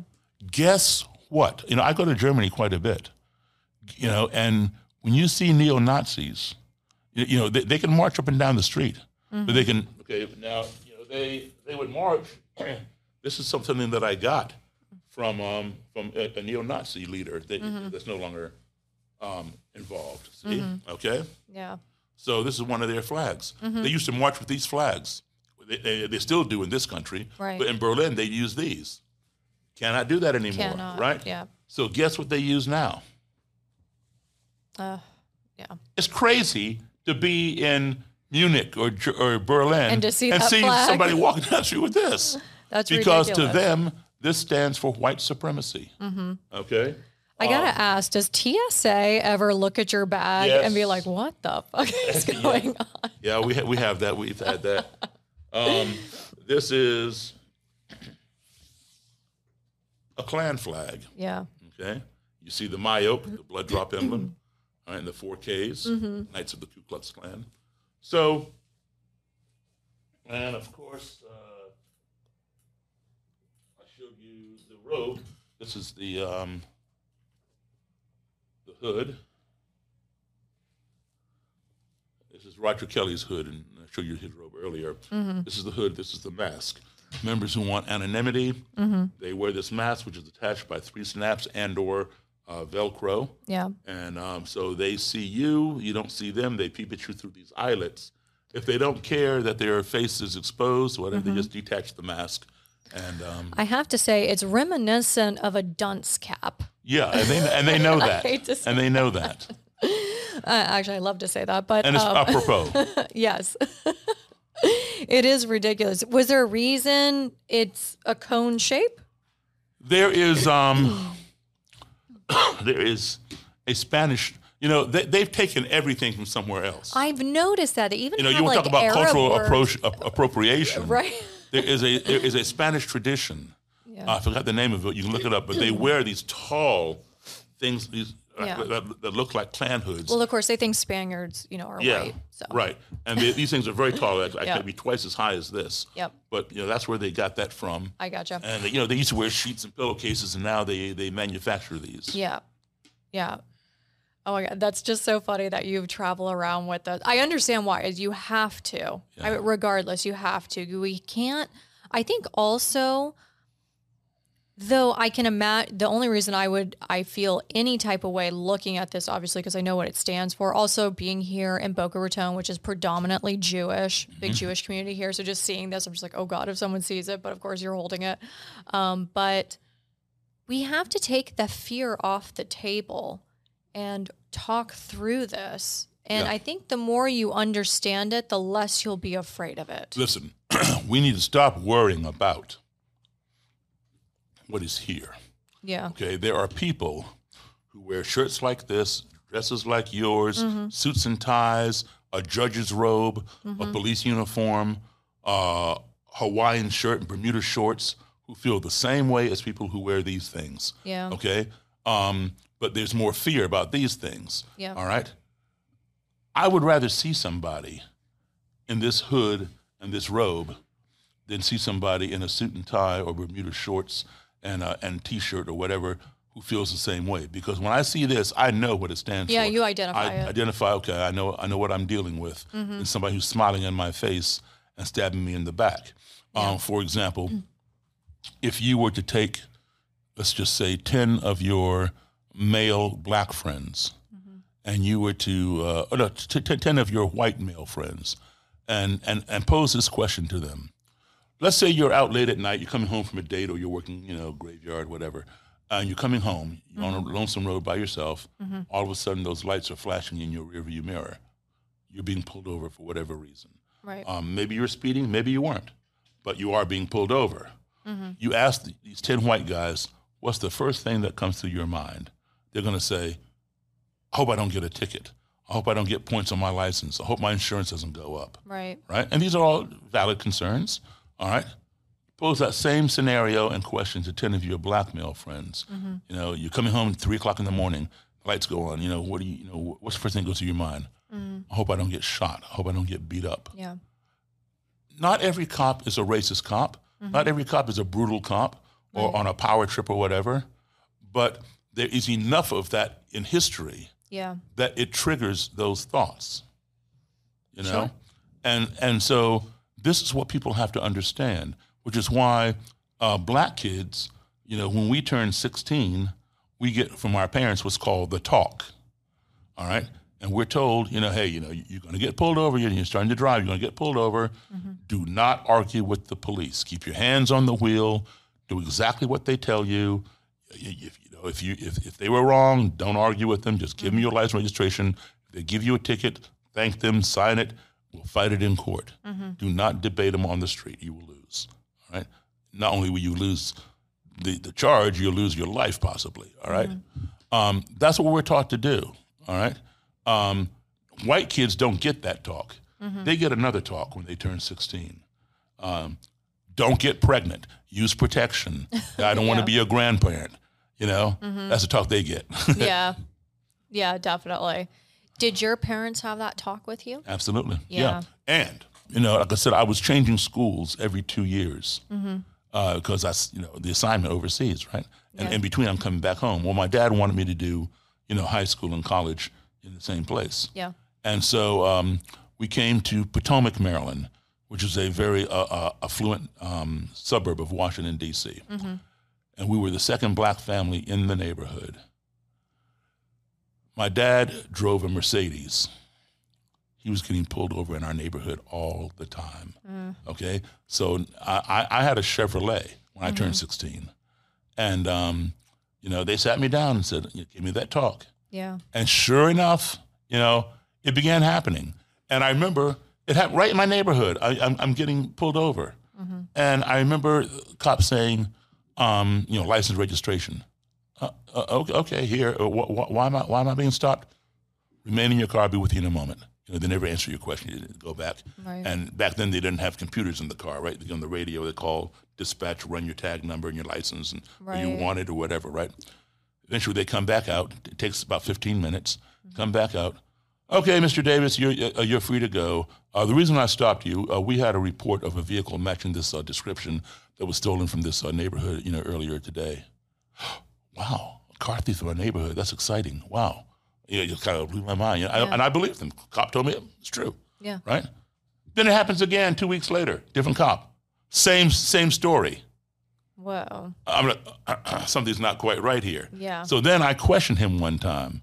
I said, well, if I stole this car from this neighborhood early this morning, why would I still be driving it around the same neighborhood this afternoon? Sir, you're free to go. Yeah. No, I want to know why. Sir, you're free to go. Yeah. Right. So one time, and now this was back in the 70s. Yeah. All right. I got my license, my driver's license, when I turned 16 in 1974. Just a couple years ago, I'm taking my wife, okay, who's white, out to the movies. And she's sitting in the passenger seat. We're not 5 blocks from my house, same county, different little town. And we're going down the road. There's a cop about two cars behind me.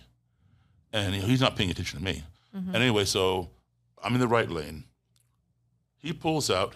He passes the car right behind me. I'm going to pass, and he's riding side by side. He looks over at me and passes. And then he drops back. And he gets behind me. I'm not doing anything. I just kind of, I told her, he's going to stop me because you're in the car. Yeah. Right? And, he rides about maybe about half a mile or so, puts on his things, pull over. And she goes, you weren't doing anything. I said, no, but the fact that you're in the car is a problem. And so pull over, and he asks for license registration. He goes back. Now they got the computers in their car. And he comes back, sir, the reason I stopped you, you crossed the yellow line. I said, no, I didn't. Yeah. He goes, sir, you did. I said, no, I did not. And he says, I'm just making sure, that, you're not intoxicated. You don't appear to be intoxicated. You're free to go, Mr. Davis. I said, I know I'm free to go. I said, but I did not cross the line. And then he squats down and looks over here at my wife. He goes, ma'am, are you okay? And before she could say, I'm fine, I went like this to stop her. I said, officer, my wife is fine this evening. How's your wife doing this evening? He goes, Mr. Davis, you're free to go. Stay in your lane. Oh, my God. But what do you think the answer is to kind of help rid that mentality in the police department? Because I don't believe I'll tell you exactly. Yeah. I'll tell you exactly. Because I don't think defund the police is the right answer. That term has been, I think it's a knee-jerk reaction. Yeah. Overcorrection, which usually never works. Okay. I'll tell you, people don't want to talk about the elephant in the room. They don't, we had a black president. Racism is over. Well, that's ridiculous. Okay, exactly. Yeah. All right, so in order to join the police department, and, I helped get rid of one of our police chiefs where I live. Myself, the NAACP, this Hispanic Association, she was just a racist. And the county executive was terrible as well. All right. But anyway, we got some new police chiefs in the interim who were great.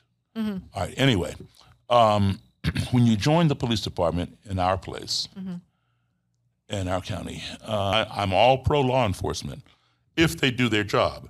Yeah. And they do it honestly. My dad was a law enforcement officer before he was a Foreign Service officer. As I pointed out, he was one of the first black Secret Service agents in this country. Okay, he trained police. All right, so he knows how they operate.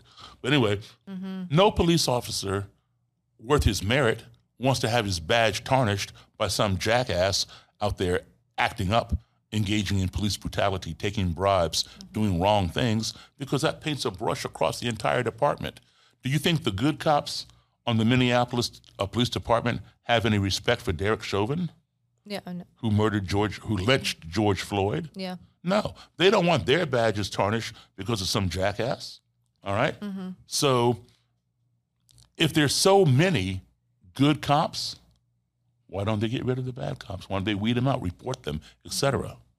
Because they have something called the blue wall of silence, the blue code of silence.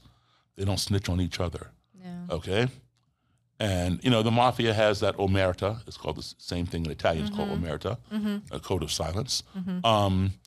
If you have siblings when you were growing up, you didn't snitch on each other. If you did, your siblings didn't like you. Yeah, some did, and you didn't like them either for snitching, right? Okay? Yeah. Cops do not like snitches. Right. Unless it's a criminal snitch that's giving them information so they can make their points by busting somebody. Okay, but they don't want their fellow cops snitching. So what happens is this: if a cop, so you have three categories. You have good, but most people talk about two categories: good cops and bad cops. No, there's a third category. We all know what bad cops do.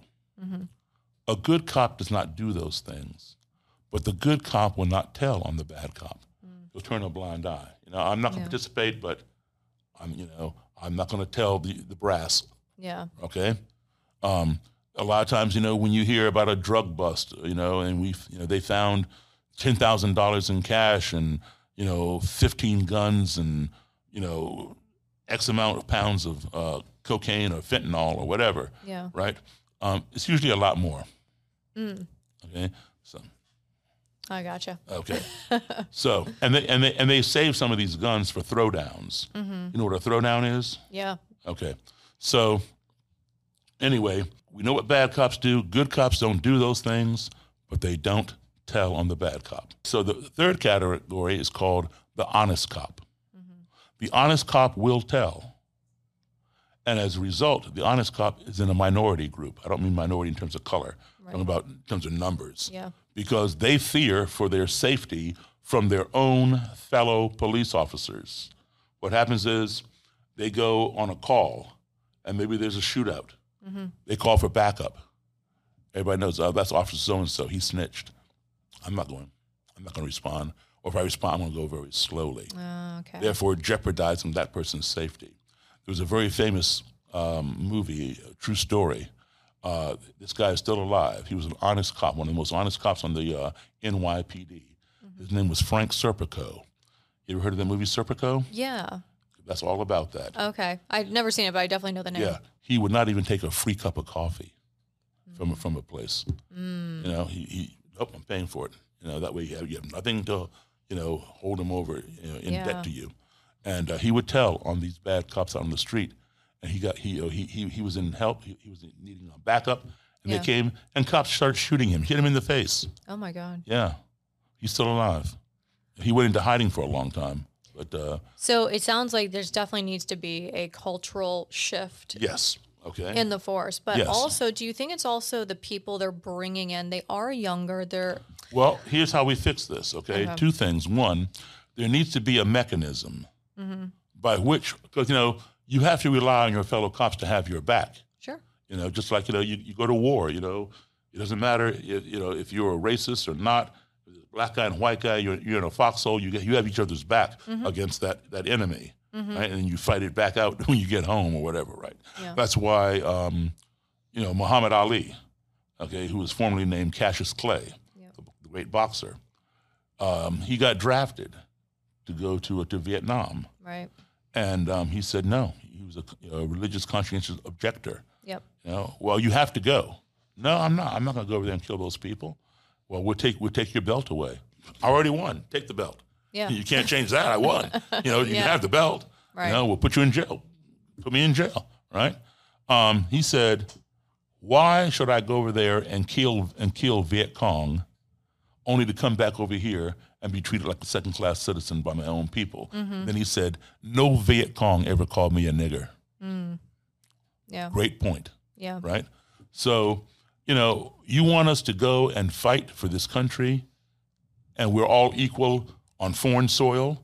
When we come back home, we're treated like shit. That was a real travesty. I mean, the fact that they would draft people, black and white soldiers would fight together in Vietnam, which that war was just, God, what a clusterfuck that was. And then to come home to be treated that way. Right, exactly. One of America's great travesties, truly, up there. So we need a mechanism by which, like, for example, if something happens in your neighborhood and a rape, a murder, or something, and the cops come to investigate, there are people in the neighborhood who know what happened. They may not have been participatory, but they know the players. Yeah. But they don't want to talk to the cops because they're afraid, that retaliation will happen. Some gang will, set their car on fire or kill one of their kids or, whatever. So you keep your mouth shut. You don't talk to the cops, right? So what do the cops set up? They set up an anonymous tip line. You don't have to leave your name and number. Just call, give the information. We'll give you a reward and blah, blah, blah. Right. All right? And so people do that, and they get their information, and somebody gets busted. When the cops cannot solve it, that's the route they go. Yeah. Cops also need some kind of mechanism where good cops can become honest cops without fear of retaliation from their fellow police officers for telling, okay? That's number one. Number two, as I started to say, in Montgomery County where I live, and I know it happens in other counties as well, they have to take tests in order to be a police officer, oral, written, and polygraph tests. Have you ever used drugs? Have you ever snorted cocaine? Have you ever smoked marijuana? Have you ever been arrested for DWI?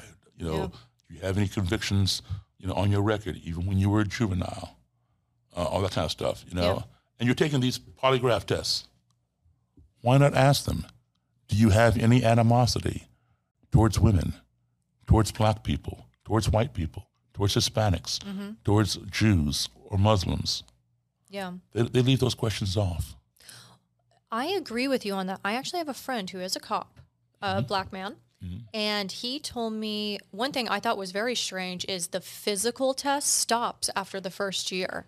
So if you're allowing them to forego physical tests, which I feel you need to be in shape for the most part to be a cop, to do your job, especially a road cop, why wouldn't the polygraph tests or any of these other tests be conducted every so many years so where this mentality is going? Yes. Exactly. I mean, pilots have to do it. Exactly. And then they're forced to retire to a certain age. Right. I mean, pilots, it's so crazy. My dad was a pilot. I mean, they would get a 24-hour notification, you have to go take a drug test randomly. My dad could have been on vacation. He has to do it or he will get fined. Right. By the FAA. Well, when it comes to race, maybe they're afraid what they're going to find out and they'll lose half their force. Okay? Probably the truth. Right. Yeah. So, we need to keep those checks and balances. Absolutely. But they have not instituted that. They ask you about your drug use. Well, why not? Why not your attitude? I don't want to cop out on the street. You're supposed to separate whatever, you might be Jewish, okay, and now their Jews are under fire, and you're a Jewish cop, and you pull over somebody who's doing weird things in the road. Maybe he's drunk or high or whatever, and you pull that person over, and it's a Palestinian. Are you able to, treat this person equally as though he was anybody else, or are you going to let these feelings come in? These are things that need to be done. Don't we do that? When you go to court, of course. Okay, if you're you mentioned your dad's a pilot, all right. So if some aviation person is on trial for something, the first thing the defense attorney is going to ask the potential juror, is there anybody out there who works in aviation? Are there any pilots out there? Because they want an unbiased jury of your peers. Yes. And if there's a pilot out there or somebody who works in aviation, they're excused. Bring somebody else in. Yep. Okay, because they don't want, buddy kind of thing, right? This is what we need to do with these police officers. Let's have a pristine examination. Let's talk about the elephant in the room. But they don't do that because they're afraid of what they're going to find out. Yeah, I think you're absolutely right there. I think also the age in which they're recruited, I do find, because maybe it is a lower paying job to begin with, we tend to recruit, and not all of them. I don't want it to make it sound like it's like a low end job. It's not Right. that. No. It's actually a very dangerous job. It's a job that you put your life on the line. Highly Right. respect them, but I do find the pay grade that they bring them in at is quite low. So you do tend to get people who are like, it's like kind of a last resort career. Not always. Sometimes it is a family thing. My dad Right. was a cop. My Yep. grand, So I do think those, like you said, it's a multifaceted approach. And like all things, I don't think one size fits all, but I agree. The culture there is so similar to a gang. Yeah. Yeah. And the profile, and believe it or not, Time Magazine did something years ago. The profile of a cop and a profile of a criminal is very similar. Oh, I believe that. Which is why they're able to catch criminals, because they can think like one. Yeah, and I'm sure they learn it over time as well. Yeah. Another thing you said, just to change gears for a second, which I thought was very interesting, and I actually do agree with you, is you don't believe in Black History Month. You feel it should be taught all year long. Okay, so let's talk about that. Black History Month, in my opinion, I don't speak for everybody, it's just my opinion. Sure. Okay. Yes, we needed it at one time. I definitely believed in it. Okay, and I still believe that we did need it. But we have reached a point now where it is more detrimental than helpful. All right. I remember when Black History Month first came in. I was in junior high school or high school or something back in the 70s. Prior to Black History Month, we had what was called Negro History Week. You ever heard of that? No. Yeah. Okay. It was created by Carter G. Woodson. Okay. And prior to that, we had no Black history whatsoever. We had what was called American history. And for all practical purposes, it may as well have been called white history, because that's exactly what it was. White people were being given credit for places they didn't discover and for things they did not invent. All right? And during that time, Admiral Perry discovered the North Pole. And that's what I was taught. My parents told me, no, Matthew Henson discovered the North Pole. Today, Matthew Henson is in the books. But when I was in school, Matthew Henson was not in the books. Right. Okay. So anyway, Carter G. Woodson, saw this problem and fought very hard to get some of our history taught. We were finally given 1 week. It was called Negro History Week. And we continued fighting to get more. We finally were given 1 month, which was called Black History Month. We were given the month of February, the shortest month of the year. Okay, of course, they're not going to give us 31 days when they can give us 28, right?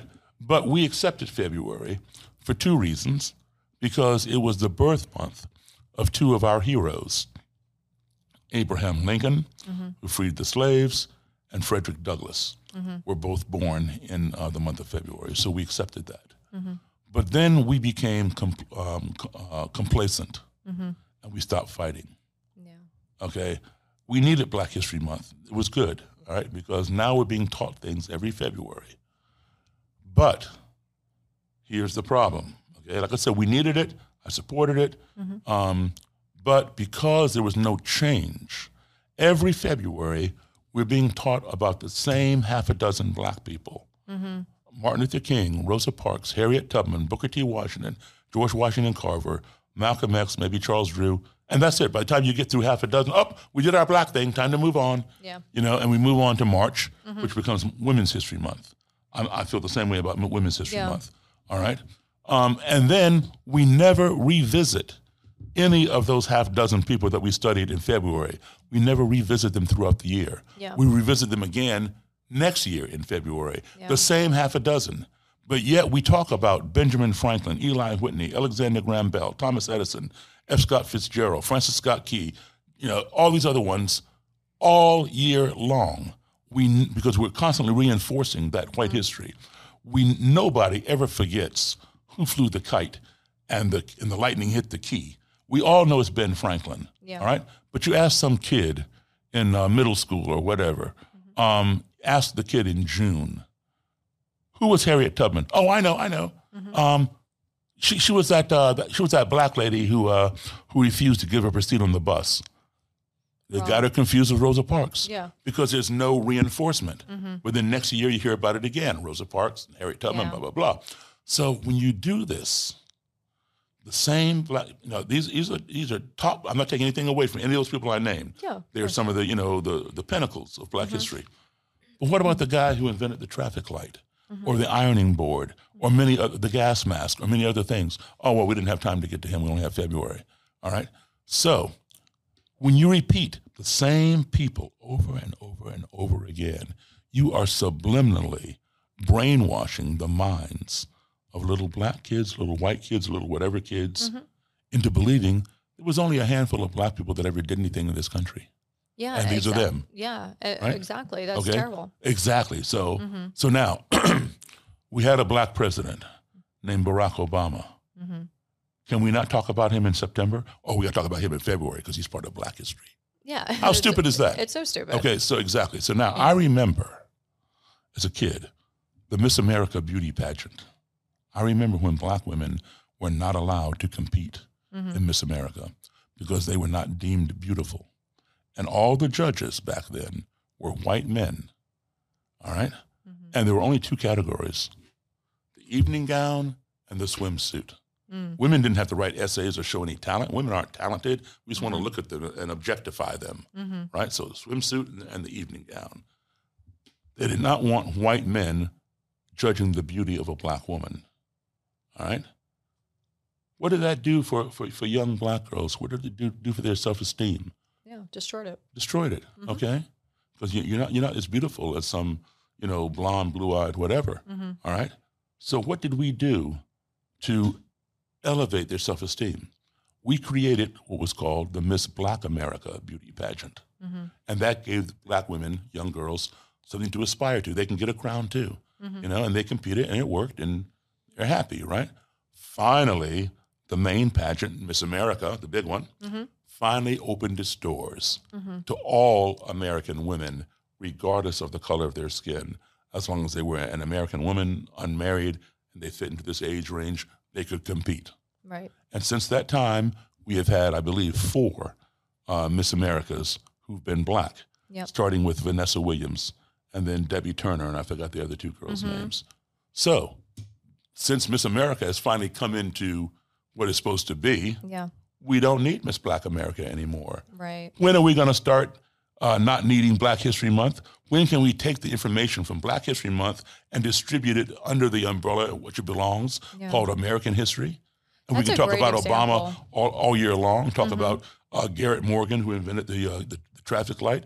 How many lives do traffic lights save if there was no red light and green light? Right. Okay, a black man invented that light. You as a white person, or me as a black person, anybody is controlled by a device that saves lives that was created by a black man. Okay? But just put it under American history. I don't stop being black after February any more than you stop being a woman after March. Right. Okay? Exactly. Native American History Month begins right now, November. All right? Get rid of that too. It's American history. Yeah, definitely. Asian American Pacifica American Month is May. Get rid of that. Well, you got 9 months of Euro American history, right? Right. Just call it American history. Put us all in there together. We are backwards. We are backwards. Yeah. This is America. We all have contributed to the fabric of this country. We all have made it as great as it is and making it greater. Call it American history and give people credit where credit is due. And I don't even feel like it would be hard, considering history is kind of taught in a chronological order for the most part. Right. I think it would be, I don't want to say easy, but I think it can be done where you say, this is what was happening at this point in the Black community. This was what was happening. Because at the time, they were basically segregated. And I think you can teach them parallel, side by side, all the way down the chronological timeline. Have you ever ridden a subway? Yeah. So we don't have them in Florida, but up north, yep. Okay, so subway goes from here to here. And then it goes back again. It just keeps running that same thing. Right. Just say, even, I don't know. I mean, I don't know if the airport here has, the train, the tram that takes you to different terminals and stuff, right? Yeah, Fort Lauderdale does. Okay, so let's go back to the busing situation. Do you know who James Blake was? No, I don't think so. Okay, I'm going to tell you who he was. Okay. I talked to him on the phone one time. Okay. Called him up. He was still living. They call him, and he hated that term, the father, what they call Rosa Parks, the mother of the civil rights, right? They call James Blake the father of the civil rights movement. Okay. He was the bus driver. Oh, okay. The white bus driver. I didn't know that. Okay. Yeah. So what he used to do, okay, here's how it worked in Montgomery, Alabama. You're white, you get on the front door of the bus, you drop your coin token in the thing, and you walk to go sit down.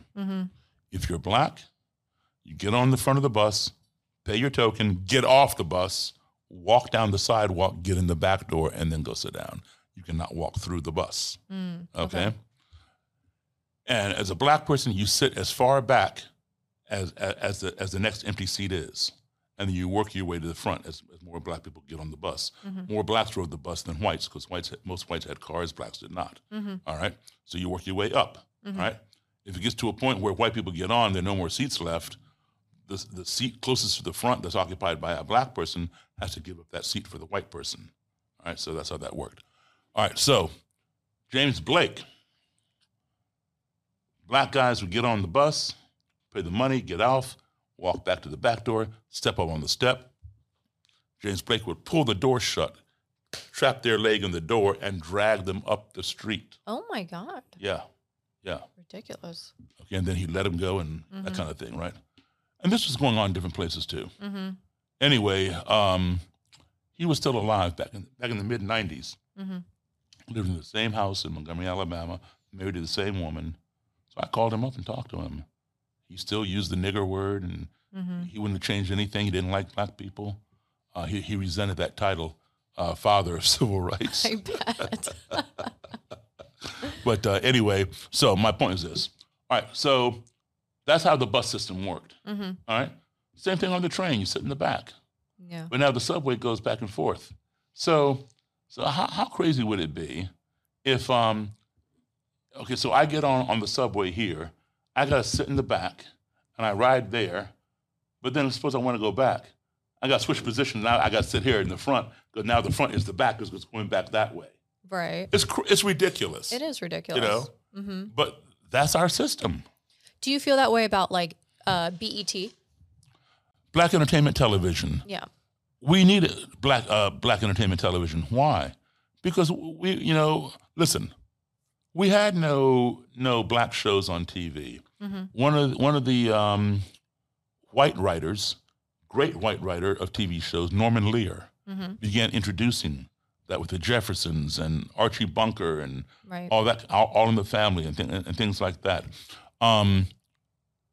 Yes, we needed BET because the only roles we could get, pimp, drug dealer, prostitute, butler, maid, chauffeur, subservient roles, subservient to white people. What about doctor? What about lawyer? What about pilot? What about, whatever? The regular TV was not showing Black people in those roles. Right. So we had roles created that reflected. Were there that many at the time? Maybe not, but there were some, okay? And what we could aspire to. I grew up, as I said before, I'm 65 years old.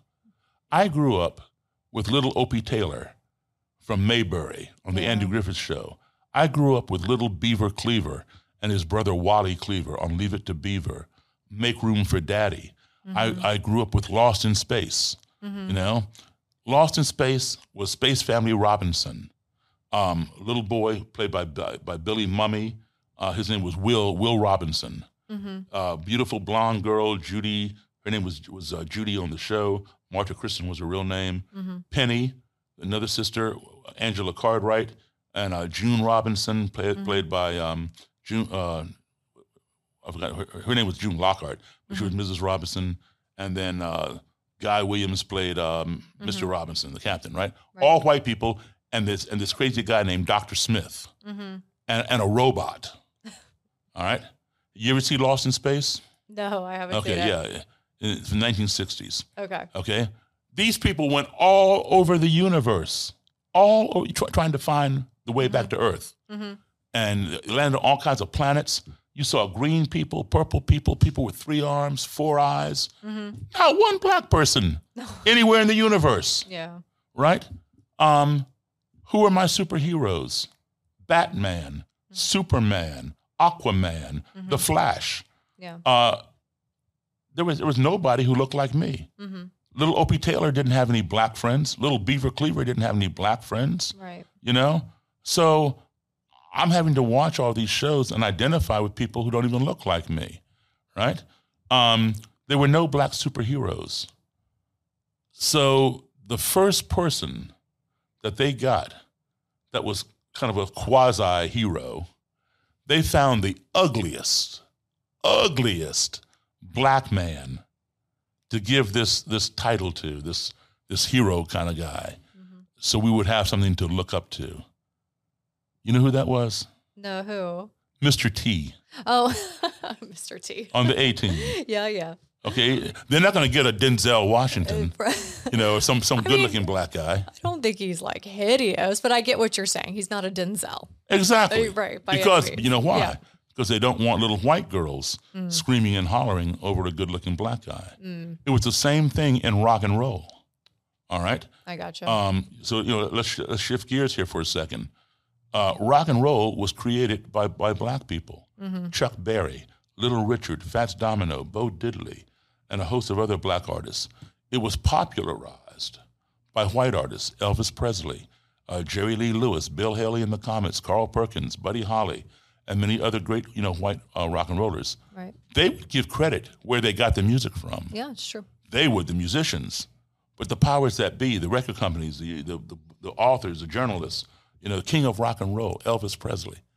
Elvis did not invent rock and roll. He would tell you Chuck Berry was the king. Fats Domino was the king. Right. All right?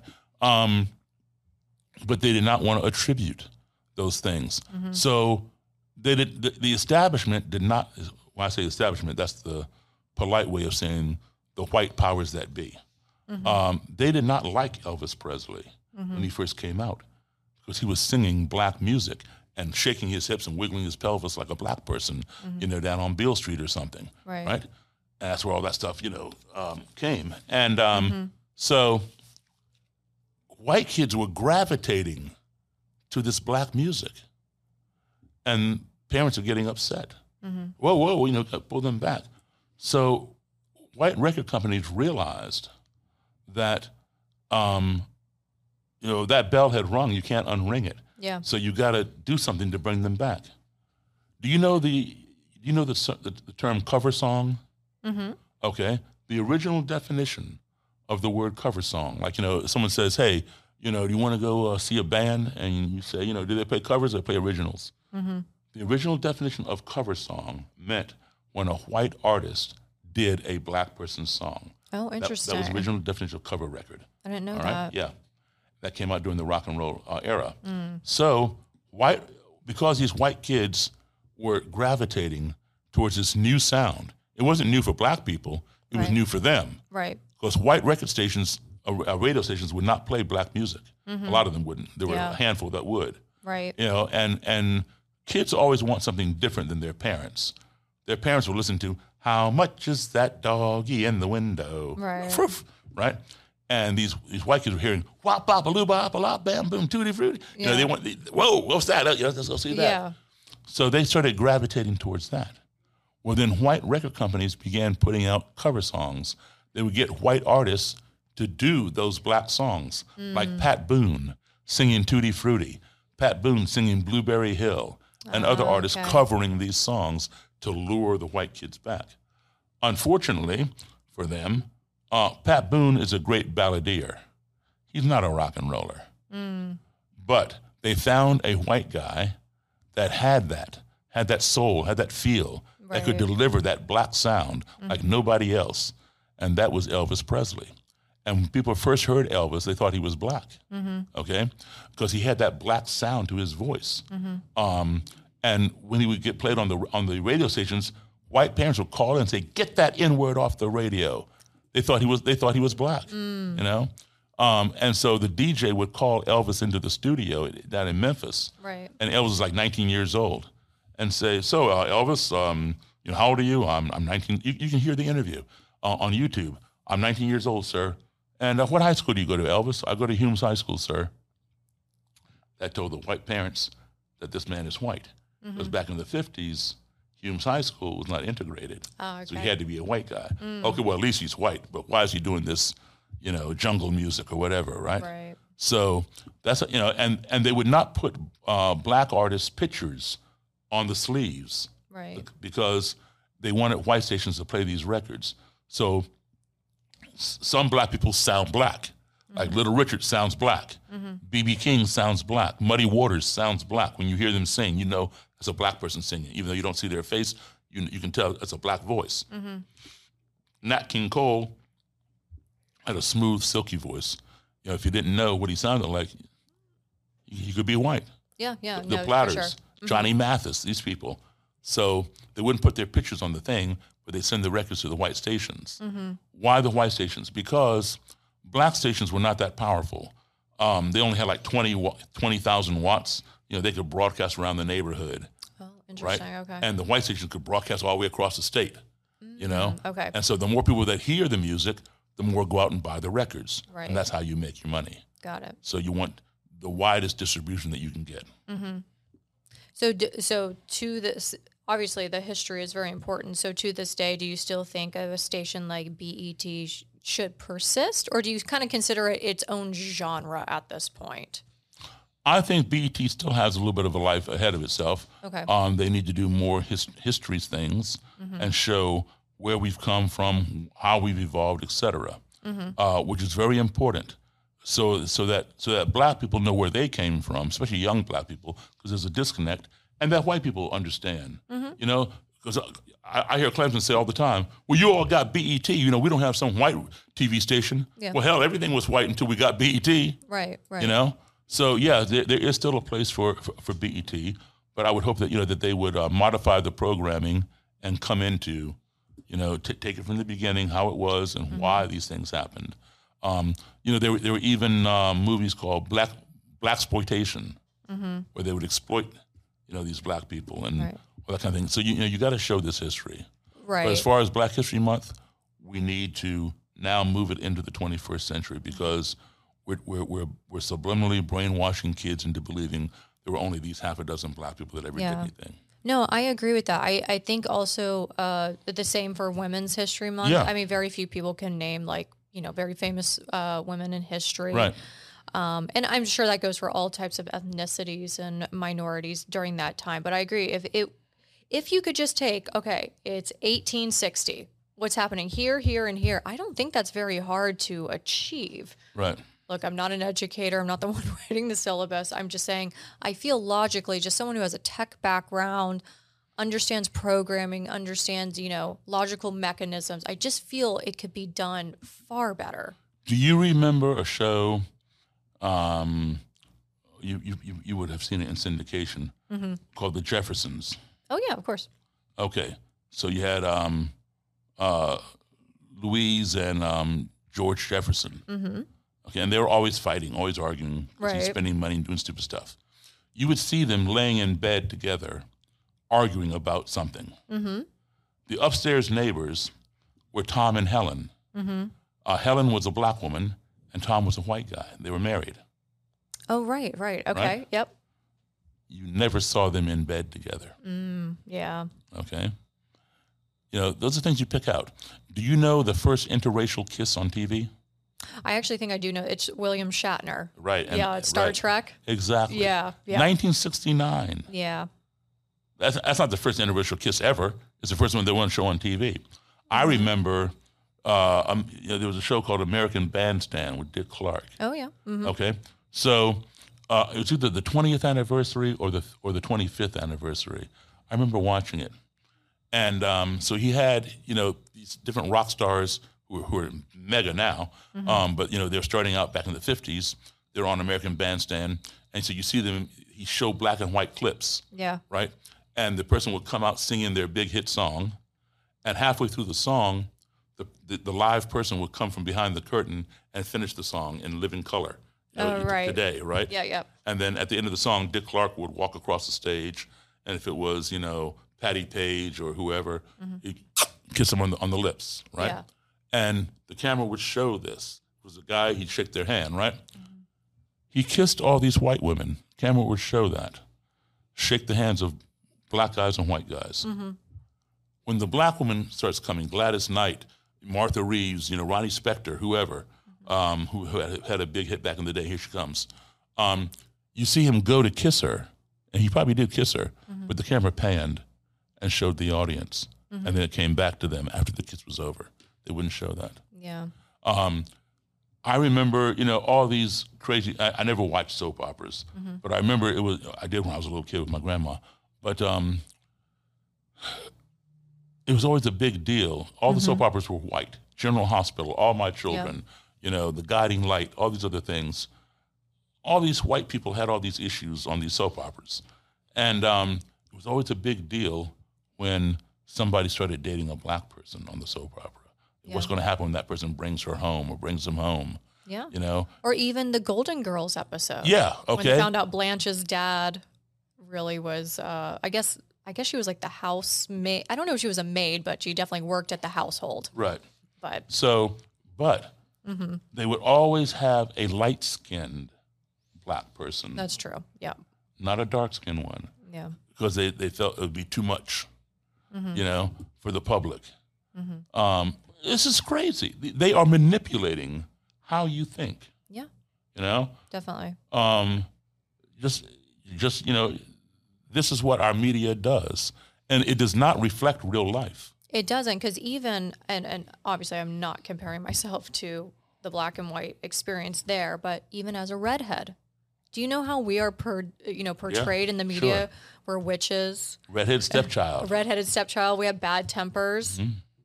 Like, do you? No. Sometimes not. But seriously, and it's like, it's always like a token redhead part of the friend group. Very rarely is the redhead like the front and center. Right. So I'm just saying, it's not, I don't feel personally like, any way towards it. It's just something I have noticed. And it's kind of like, no, fuck that. We can be the front. That's right. Absolutely. Yeah, exactly. I'm not that I'm trying to compare myself. Please don't take that out of context. No. Yeah. So we have to navigate and address stereotypes. Yeah, definitely. What advice do you give to somebody if they're dealing with this with a family member, black or white? Because it can happen. It can happen even in Asian cultures. And it does. It does, because certain Asian cultures think they're better than other Asian cultures. Like I said, nobody has a monopoly on racism. They don't, and that's one thing I learned from traveling is that literally every country hates someone else within their country. It's not just America. In fact, sometimes I do feel that we do not get enough credit. I know we do have obviously some terrible travesties in our country, but we don't get enough credit for what has happened in this melting pot and how we have made it work, though there are still terrible things that happen. Sure. Yeah, because two things can be true at the same time. That's right. But either way, what advice would you give to someone who is dealing with a family member that has these unfortunate viewpoints? Okay. So I experienced that quite a bit in a lot of my lectures, especially on university campuses, where I will tell you 2 to 3 out of every 10 lectures I give, this will happen. At the end of the lecture, I'm done, but there'll still be some students who want to ask a last question or see one of the things that I bring. So they pile around the podium, and there'll be some student standing in the back of the room or the theater, whatever, auditorium. And I've come to learn that person is waiting for the crowd to go away. The crowd goes away, he or she comes down, and they look around, make sure no one's around, and they say, you know, my mother is in the Klan, or my father's a neo-Nazi, or my parents are in the alt-right, or, you know, whatever. And that's how I was raised. And now I'm here at University of fill in the blank, whatever you want it to be. And my girlfriend is Jewish, or my boyfriend is black, or my best friend is gay. And I can't go home and tell my parents. They'll kill me. They'll disown me. I don't want to tell my friends because they'll drop me. You know, and I'm going to lose all my high school friends. You know, that's how I was raised. I used to be like that too. And I totally get it. Sometimes they come from some rural place, or it may even be a city, you know, that has diversity, but they live in some echo chamber or something. And it's very homogenous, where they grow up, everybody goes to the same high school, they all went to elementary school together, they cheer the same sports team, vote for the same political candidate, swim at the same neighborhood swimming pool, shop at the same grocery store. Everything's homogenous. And now they come away to this college campus, but the neighborhood and high school don't come with them. But on that campus, there are neighborhoods and high schools from all over the country, maybe even from around the world. And they're seeing things there that they don't see in their neighborhood. And they're learning that Jewish people don't have horns and black people don't have tails, you know, and this, that, and the other. How do they go home and tell their parents that and their friends from high school? So I tell them, listen, you know, you must respect your parents' home. Just like, you know, one day, you know, you're going to get married and you're going to have kids and you're going to have your rules and things. Your parents, you know, don't do things exactly like your grandparents did. Each generation has its own little advancements that they make. So these are your parents.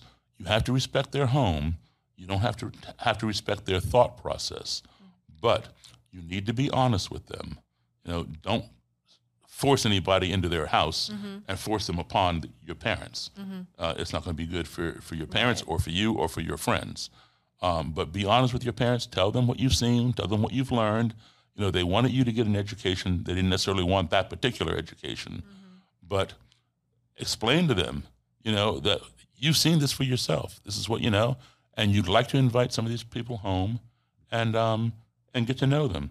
Some may take a chance of, I don't want them in my house, you know. Well, you know, if I bring them, you know, can we maybe meet at a restaurant and get to know them over dinner or coffee? Well, we'll see. You know, just work it that way. But respect your parents' house, okay? But let them know that they're going to have to make a decision at some point. That, you know, you come to learn these things, and you're not going back to where it was. And if they want to continue a relationship with you, then they're going to at least have to, whether they accept that person or not, they're going to at least have to meet that person, and then they can make a decision. But to make a decision based upon somebody they don't know, which is my big thing, how can you hate me when you don't know me? Then you are damaging your relationship with me. I'm your daughter. I'm your son. Okay? I'm asking you as my parent. I'm not going to bring anybody into your house you don't want here. But Dad, Mom, I'd like for you to at least meet them. You know, let's do it on neutral ground if you want. And put the ball in their park. Yeah, because you don't want it to turn into, like, if you're forcing the situation, like that scene in, like, American History X, where the mom was dating the Jewish guy and then the neo-Nazi just goes nuts, you know, at dinner. I think that's great advice. I think respecting their space so they don't feel, like, personally invalidated or, you know, stepped on, because then the walls are up. And there's no means of conversation. You don't have to respect what they believe. But respect their right to believe it. Agreed. Well, I could literally talk to you all day. Well, then let's consider this part one, and we'll schedule a part two sometime. Definitely. Thank you so much for coming by. Everyone should get your book, Clandestine Relationships. Well, this book is now out of print. It's been out of print for a little while. So it's very hard to get. Do not go on Amazon or eBay, because some booksellers have leftover copies. And because it's out of print, they jack up the price to some exorbitant amount that, you know, you don't want to pay, and I don't blame you. You can check it out for free. Go to the libraries in the library system. Okay. They can read for free, or they can wait for the new book. The new title, the working title, is The Klan Whisperer, which will have everything from clandestine relationships in it, Awesome. plus updates and news stories. Love it. And so it'll be more comprehensive. This came out in 1997, and as I pointed out, a lot of things have happened since then. Yes. So we need some update. So hopefully The Klan Whisperer will be out maybe spring of next year, 2024. Amazing. And it'll be at the regular price. So And definitely do an Audible. You have to do an Audible. You're going to get your Gen Z, your millennials. I'm going to consult you on that. I'm going to do exactly what you tell me.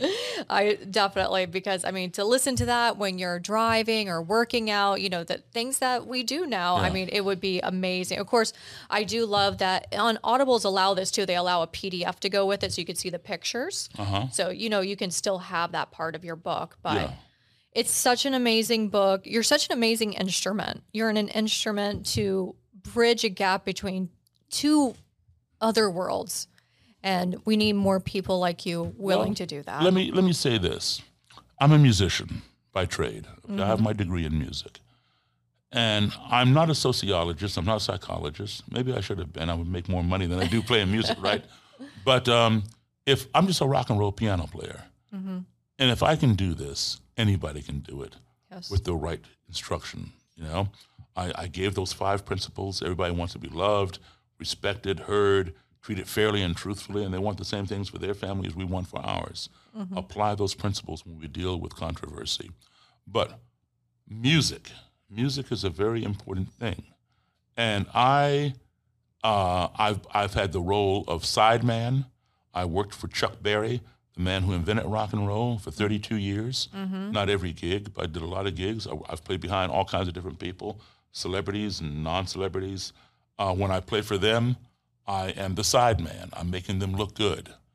In the Daryl Davis band, my own band, I'm the front man. Okay, and I have sidemen who make me look good or whatever. As a band leader, like in my own band, my job is to foster harmony between all the voices on my stage, whether they are the instrumental voices, the saxophone, the piano, bass, drums, guitar, whatever other instruments are up there, or the vocal voices. I want harmony. The only time I want dissonance is if I want to intentionally inject it into the piece for effect. Right. All right? Right. Because if dissonance happens randomly, that's not music. Right. That's noise. That's somebody hitting a bad note or going out of tune. You don't want that. All right? So you want controlled dissonance for effect, if you want any at all. So my job as a band leader is to create harmony between all the voices, the blend. Yeah. It's pleasant to the ear. When the gig is over and I step off the bandstand and the lights go out and now I'm out in society, I want harmony around me in society too. Yeah. I don't want dissonance. And that's why I do this. Yeah. Beautifully said. Absolutely. And I believe music and comedy, but mostly music, bridge people 100%. So thank you for coming by. Thank you for having me. it. I really appreciate it. All right.